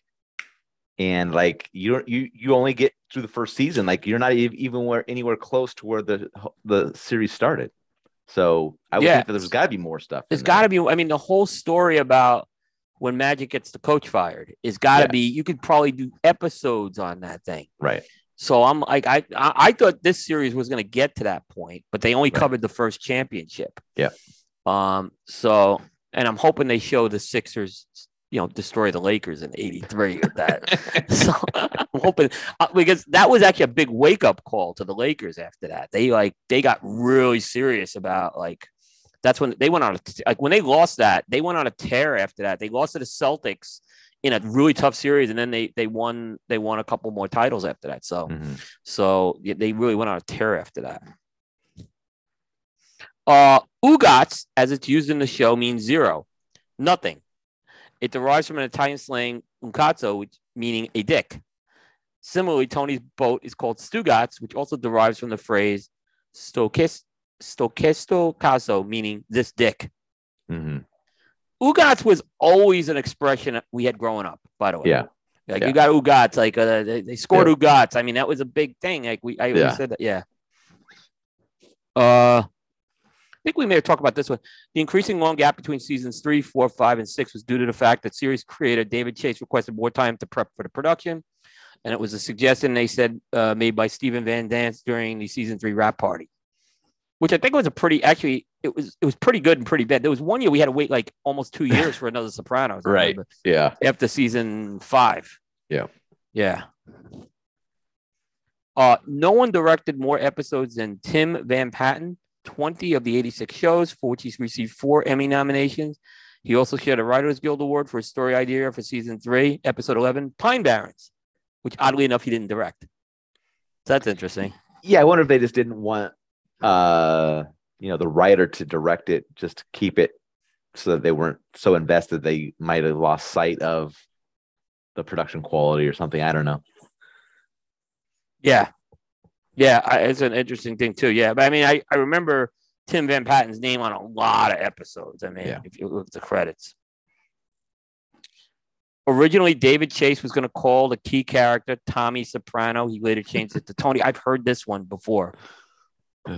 I don't think it would have had the same effect. Tommy, I can see maybe as AJ's, maybe the son calling him that, but not Tony.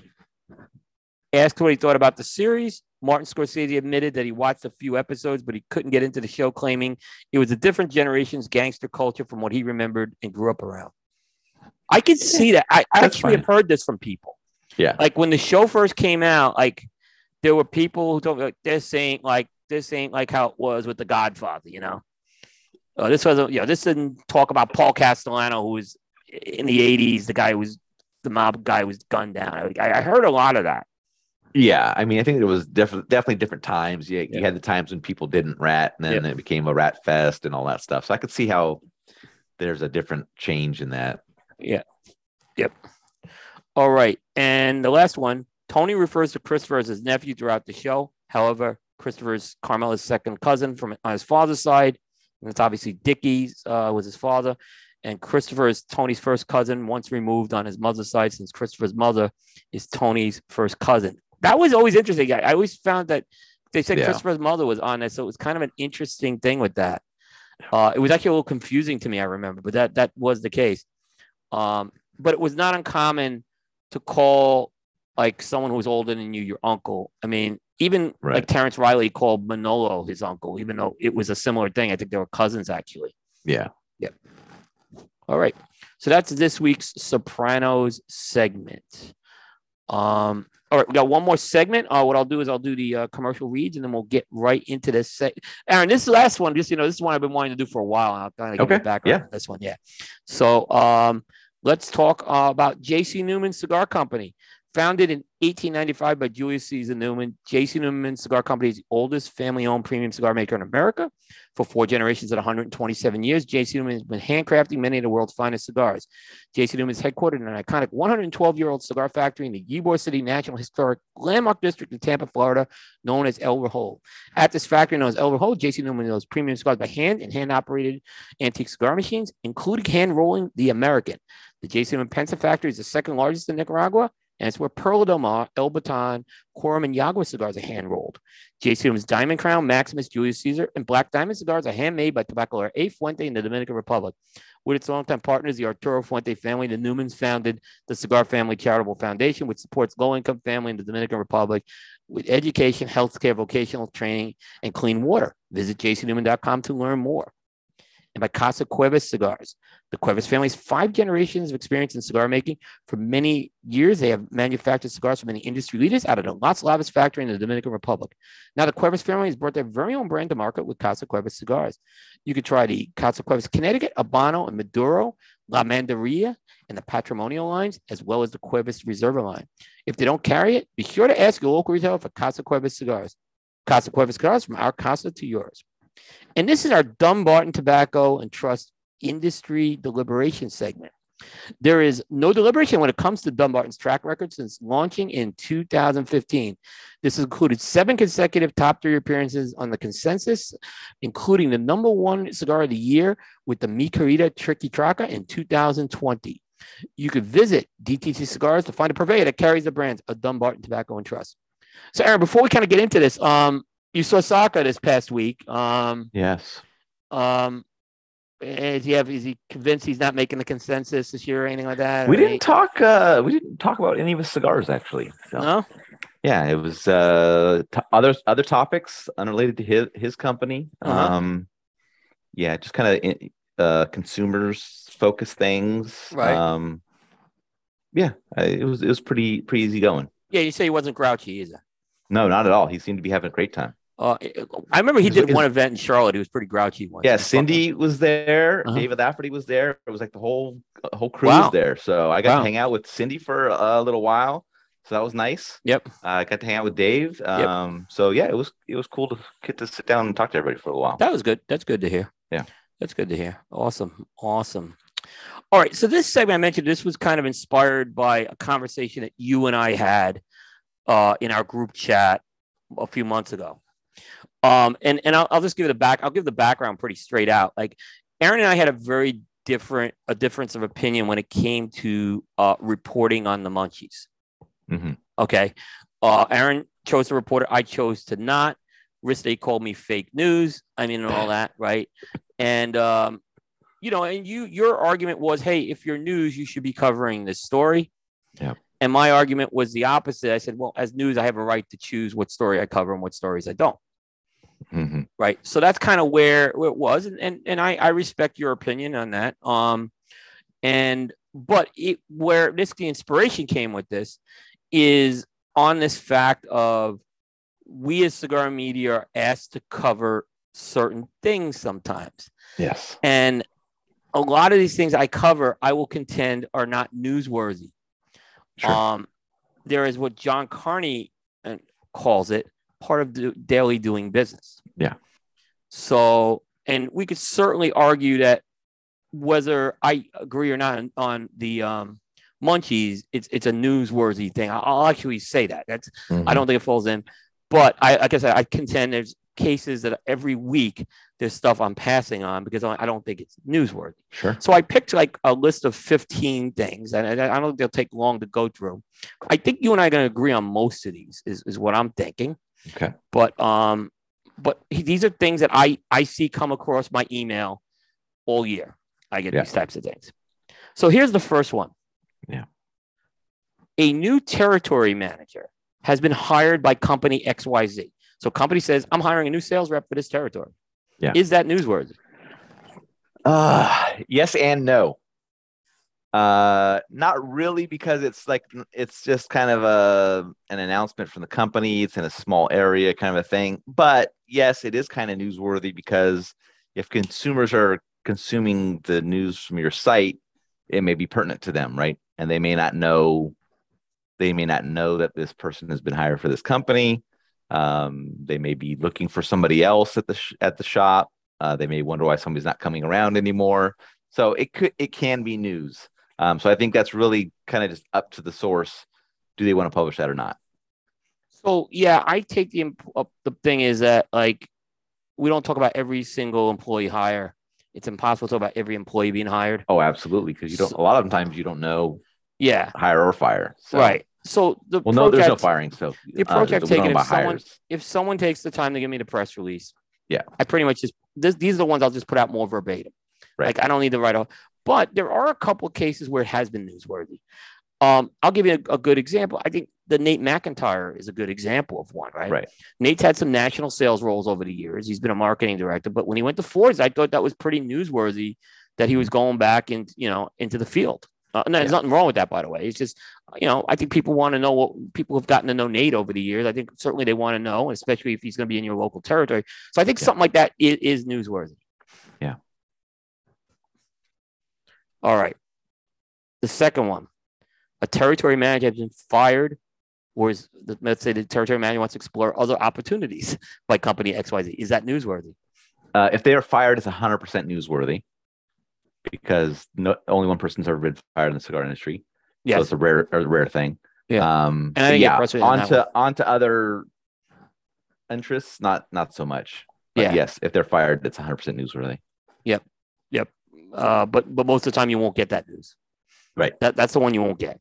But I think in that case, especially if it's like a guy who's been in the territory like for many years, I think that does become somewhat newsworthy. And I'm just thinking, if a guy's been working like we had a guy in the Southeast named Steve Dickerson, and he was with Davidoff for many years. He was a Camacho, Davidoff, and then Drew Estate, and he retired. And a lot of people in the Southeast really knew Steve. And, it was a big deal when he went to Drew Estate, and it was a big deal when he retired. So that one, I could see ones like that maybe becoming, newsworthy and but I think a lot of companies look at that as doing business. So, yeah. I'm going to skip. We're on that point. I'm going to skip the question 4 and come back. Okay. So company XYZ has reduced its sales force by 20%. I think that's newsworthy. I think that's very newsworthy. Yeah. Because that's saying, we've seen that LaFleur was probably a good example and Miami Cigar are the examples. Yep. Yeah. And I think certainly those are things that should be, those are more extreme actions that have been taken. Yeah. So, yeah. A new national sales manager has been named by company XYZ. I would put that along with the first question. It's probably newsworthy for consumers to know that because in many cases, a national sales manager is the sales rep for the company nationwide. So the person that they would be seeing. So yeah, I can see where it would be newsworthy. Yeah, it's saying this one kind of falls in the same boat. If the company's going to share it with me, it will be part of it. It will sort of be covered. It was like I remember, Jack Tarano, was one, for example. I don't think there was a press release on that. I think it was more me talking with him on that. And Jack's certainly a guy who was known for many years, and so yeah, that's more of a case by case. If it's some small company and I skip it, I skip it. It's not really a big deal. But again, I look at a lot of these, like these first questions are a lot of day-to-day doing business. So, all right. Here's the next one. Company XYZ is running a social media campaign where consumers can win swag and trips. And we actually just saw one. Is that newsworthy? No. That's a job of it's the job of the company to kind of make that known to their consumers. And maybe that a press release is that. And there are people that will publish that, but I'm not publishing that information. No, I don't. I was shocked that CA has been running with a couple of those lately too. Yeah, I've seen it. I've been shocked that they've done that. I'm sure they're being paid to do that. So. Now the problem becomes if they're a sponsor. Like, usually I'm really careful. Like, I have a platform where I can mention it on a show or something like that. Right. But usually, I would hope the company has like EP Carrillo has a place. They have a home where they've set up this contest, so they you can always point to that. I don't think another article's newsworthy enough to do that, in my opinion. Here's an interesting one. This is a real example. Company XYZ is running a raffle to win the opportunity to buy a cigar. I've seen this one come up recently. Yeah, I don't think so. Yeah. No, it's not. This is at that point, this it's your job is to sell the cigar. Find a way to sell the cigar. It's your job.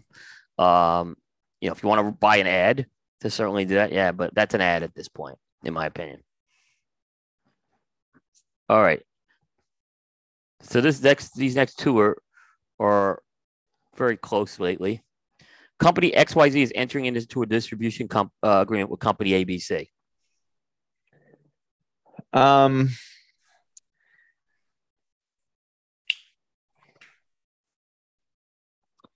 It's not really news for consumers. It's more news for retailers. So depends on who's reading your site, I guess, as to whether you see it's newsworthy. So this one I kind of think is, but I agree with you. It's probably more important to the retailer. But I'll say, retailers read Cigar Coop.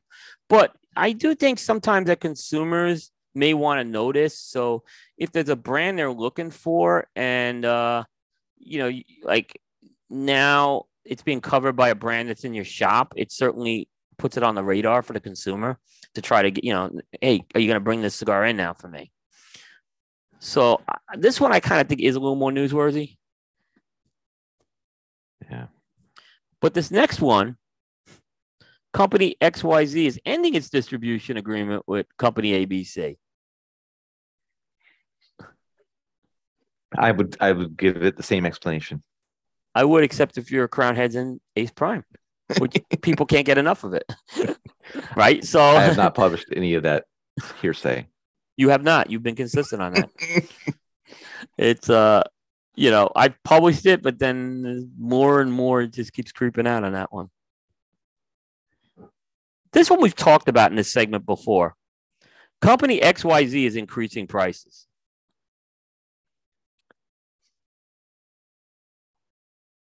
Yeah, that's fine. It's good. That way people could stock up if they wanted before the price increases and stuff like that. It's okay.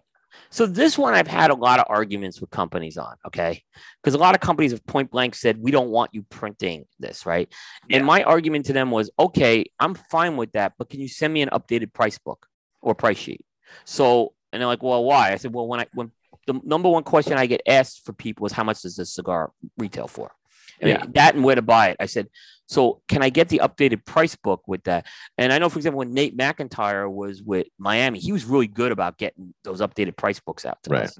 So, now now you put me in a position where I have to chase it down or know that there was a price increase, and it becomes tricky that I don't have that in. So I'm okay. Like if you say, hey, I don't understand if you might as well, lots of companies in the world say they're increasing prices.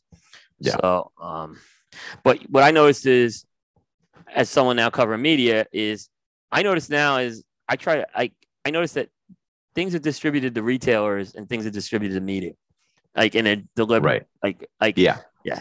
So I see that definitely. All right, number 10, retailer ABC is getting an exclusive cigar from company XYZ. Yes, that is newsworthy. I say I'm going to hold off on my answer. Okay. With number 11, because I have the converse of this. The announcement is company XYZ is delivering an exclusive cigar to retailer ABC. Same answer. Yes. See, I think it's no for the first case and yes for the second. But why is that? You think it's not as important because the company's not announcing it? Because a lot of times a retailer will announce stuff that's like a house cigar. It's not a brand extension. So I don't think it's really of interest to people. I think getting a house cigar, most places can get it. Yeah, I guess, but I think you have to kind of that might need to be determined on a case by case basis, right? Right. So, but a lot of times, like the problem is when the retailer is getting it, right? I'd say 75% of the retailers don't announce that they're even getting these cigars. Right. There was one time, like when this is before I got very frustrated covering this space. I wrote to 20 retailers basically saying, hey, I've got this platform. We can give us information about your cigar. You don't have to write a formal thing. We'll write the thing up for you. And these were well-known retailers I sent these to. Yeah. I got one response back out of the 20. Right. Like none of the other, and the one that I got the response for is I think the company that owned the retailer that owns East Egars. Yeah. I think it was that was the one that gave me the response. Right. And that was it. No one else responded. Yeah. And I'm not talking about the guys like Abe, and Dave Garofalo where we always gotten information. I'm talking about other ones here. Yeah. I was just like, and I'm like, well, there's no interest on the retail end. Companies, they, it's a mixed bag. Some like I noticed like who does it really well from the company standpoint, I think is Juan and Kevin from Protoball. Right. They get that information out there and they do a hell of a job promoting it too. Yeah. So, but if the retailer is taking the initiative to kind of make that announcement, if the retailer is taking the initiative, right? Yeah. If the retailer is taking that initiative, I think it's a good thing. Yeah. I think but how many retailers have you seen take that initiative? No, that's what I'm saying. I think if you see that rare occasion that it happens, you should think it's news. So for somebody that's interested in promoting themselves. But then the other point I'll make is I see very little web traffic on these, which is telling me. I understand that. But this is not a knock on you. I'm just saying this is kind of my thought process. Right. Is that I'm not worried about like publishing what's going to get me the clicks. I'm thinking of, what's my methodology? Am I announcing new releases? If that's the case, then a new release is a new release, whether it's going to drive 2 clicks or it's going to drive, 2 million clicks. That's a fair. I see the window in which this, thing is. So that's just the way I would see it. Yeah, I kind of look at them like, well, people aren't reading this. So the approach again I've taken with this is as long as I get it the same day. Yeah. And I'll like if you're gonna send it to me the next day after you've announced it somewhere else, I'm like, well, what am I doing here? Am I giving you a free ad? I'm not interested. Yeah. Right. I mean, and that's something we've had a lot of discussion on too. Yeah. Because I think that your point is that shouldn't just apply to retail exclusives. That should apply to everybody. I apply that to all companies. Yeah, you do. Pretty much all announcements. Yeah. If you're not going to send to me in a timely fashion, I publish news. I don't publish olds. So yeah. I mean, it's certainly a fair thing to do. So I understand it, and it's what's kind of. I mean, I was just telling you about, and I'll just say like the announcement yesterday with the Upper Realm by Warped. Right. That was the weirdest one I ever got. That was something that was sent to the retailers in the morning. That was communicated to me, and then shows up in the afternoon as an official exclusive to Cigar Aficionado.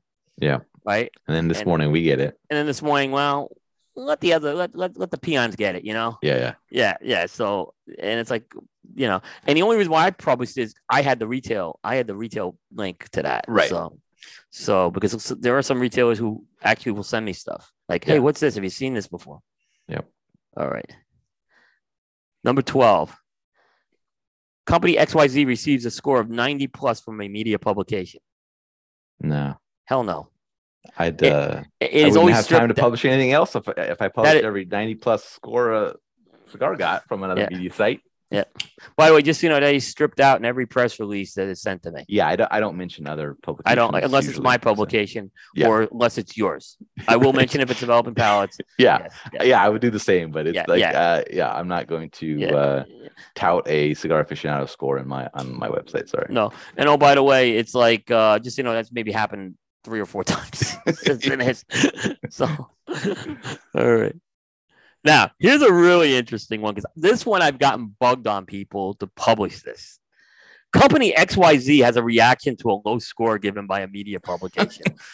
And I haven't gotten this about you, by the way. Yeah. I've gotten this about Fish and I on Half Wheel. I get this one. Like, aren't you going to publish something on this? No. I mean, that'd be good for like that Cigar News Today website to publish those, but it's not news. It's not newsworthy.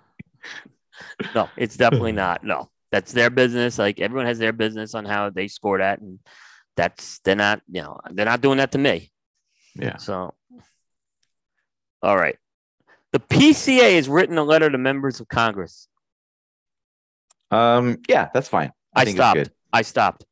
Yeah. I stopped on that one. I think it's still because unless I have an outcome, I'm not really. That's what they should be doing.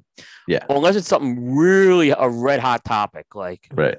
But yeah, most of them I've stopped, and I don't see any value in piece that they have websites to kind of put that stuff out there. But if there's something where a decision has been announced or something there, that's a different story. Yeah. And the last one, retailer ABC is having a grand opening for its cigar lounge. I'm okay with that. I'm actually okay with that one too. I'm actually okay with that. But the problem is, if it's too localized, I'm not going to do it. But it's got to be something that's pretty big to do that. Yeah, I mean, I guess I would agree with you. Like, I nobody's reached out to me that said so and so's opening a 500 square foot shop in who knows what town. Wyoming. Right. So, but yeah, I guess all the ones I've published have been bigger ones. Yeah, I mean, I do not want to publish the special events at these lounges, though. You know, like we're having a launch party for XYZ cigar at. You know, it's not. I when I first started out, I'm telling you, I got people. Reps would come in and they'd have the table, the boxes on the table. You buy 5, you get a cigar free, and they were asking me for event coverage. Yeah, I like, well, what do you want me to cover? Yeah, I mean, so it's another thing if it's a multi-vendor event or something like that, like what John just did down at Weasel Fest. You know, that's a different story, right? There's Weasel Fest, a national event or something like that. So Great Smoke. I mean, that's a little different story, but yeah, if you're just, and I'm not knocking the rep who does that. It's not newsworthy in my book. Yeah. All right. We're at the end here. All right. So, programming notes. Stay tuned to Cigar Coop. What next week's show is. Yeah. But we have lined up some guests we're starting to line up some guests into November and December. So we'll be announcing those soon. But I think people will be happy with some of the guests we have coming up on there. Mm-hmm. We have a jukebox show on Monday. We're doing Madonna. All right. Dave. Actually, Dave came up with the idea. I actually said, "Hey, let's do it this week," right? Yeah. So we're doing it. Dave. So we're doing the Madonna show next Monday, and then stay tuned for next week's show announcement on Coop. Yep. And a lot more reviews coming. I'm going through my backlog of reviews finally. So nice. Yep. All right. Again, thanks to our audience. Thanks to Aaron as well, and of course, thanks to Howard.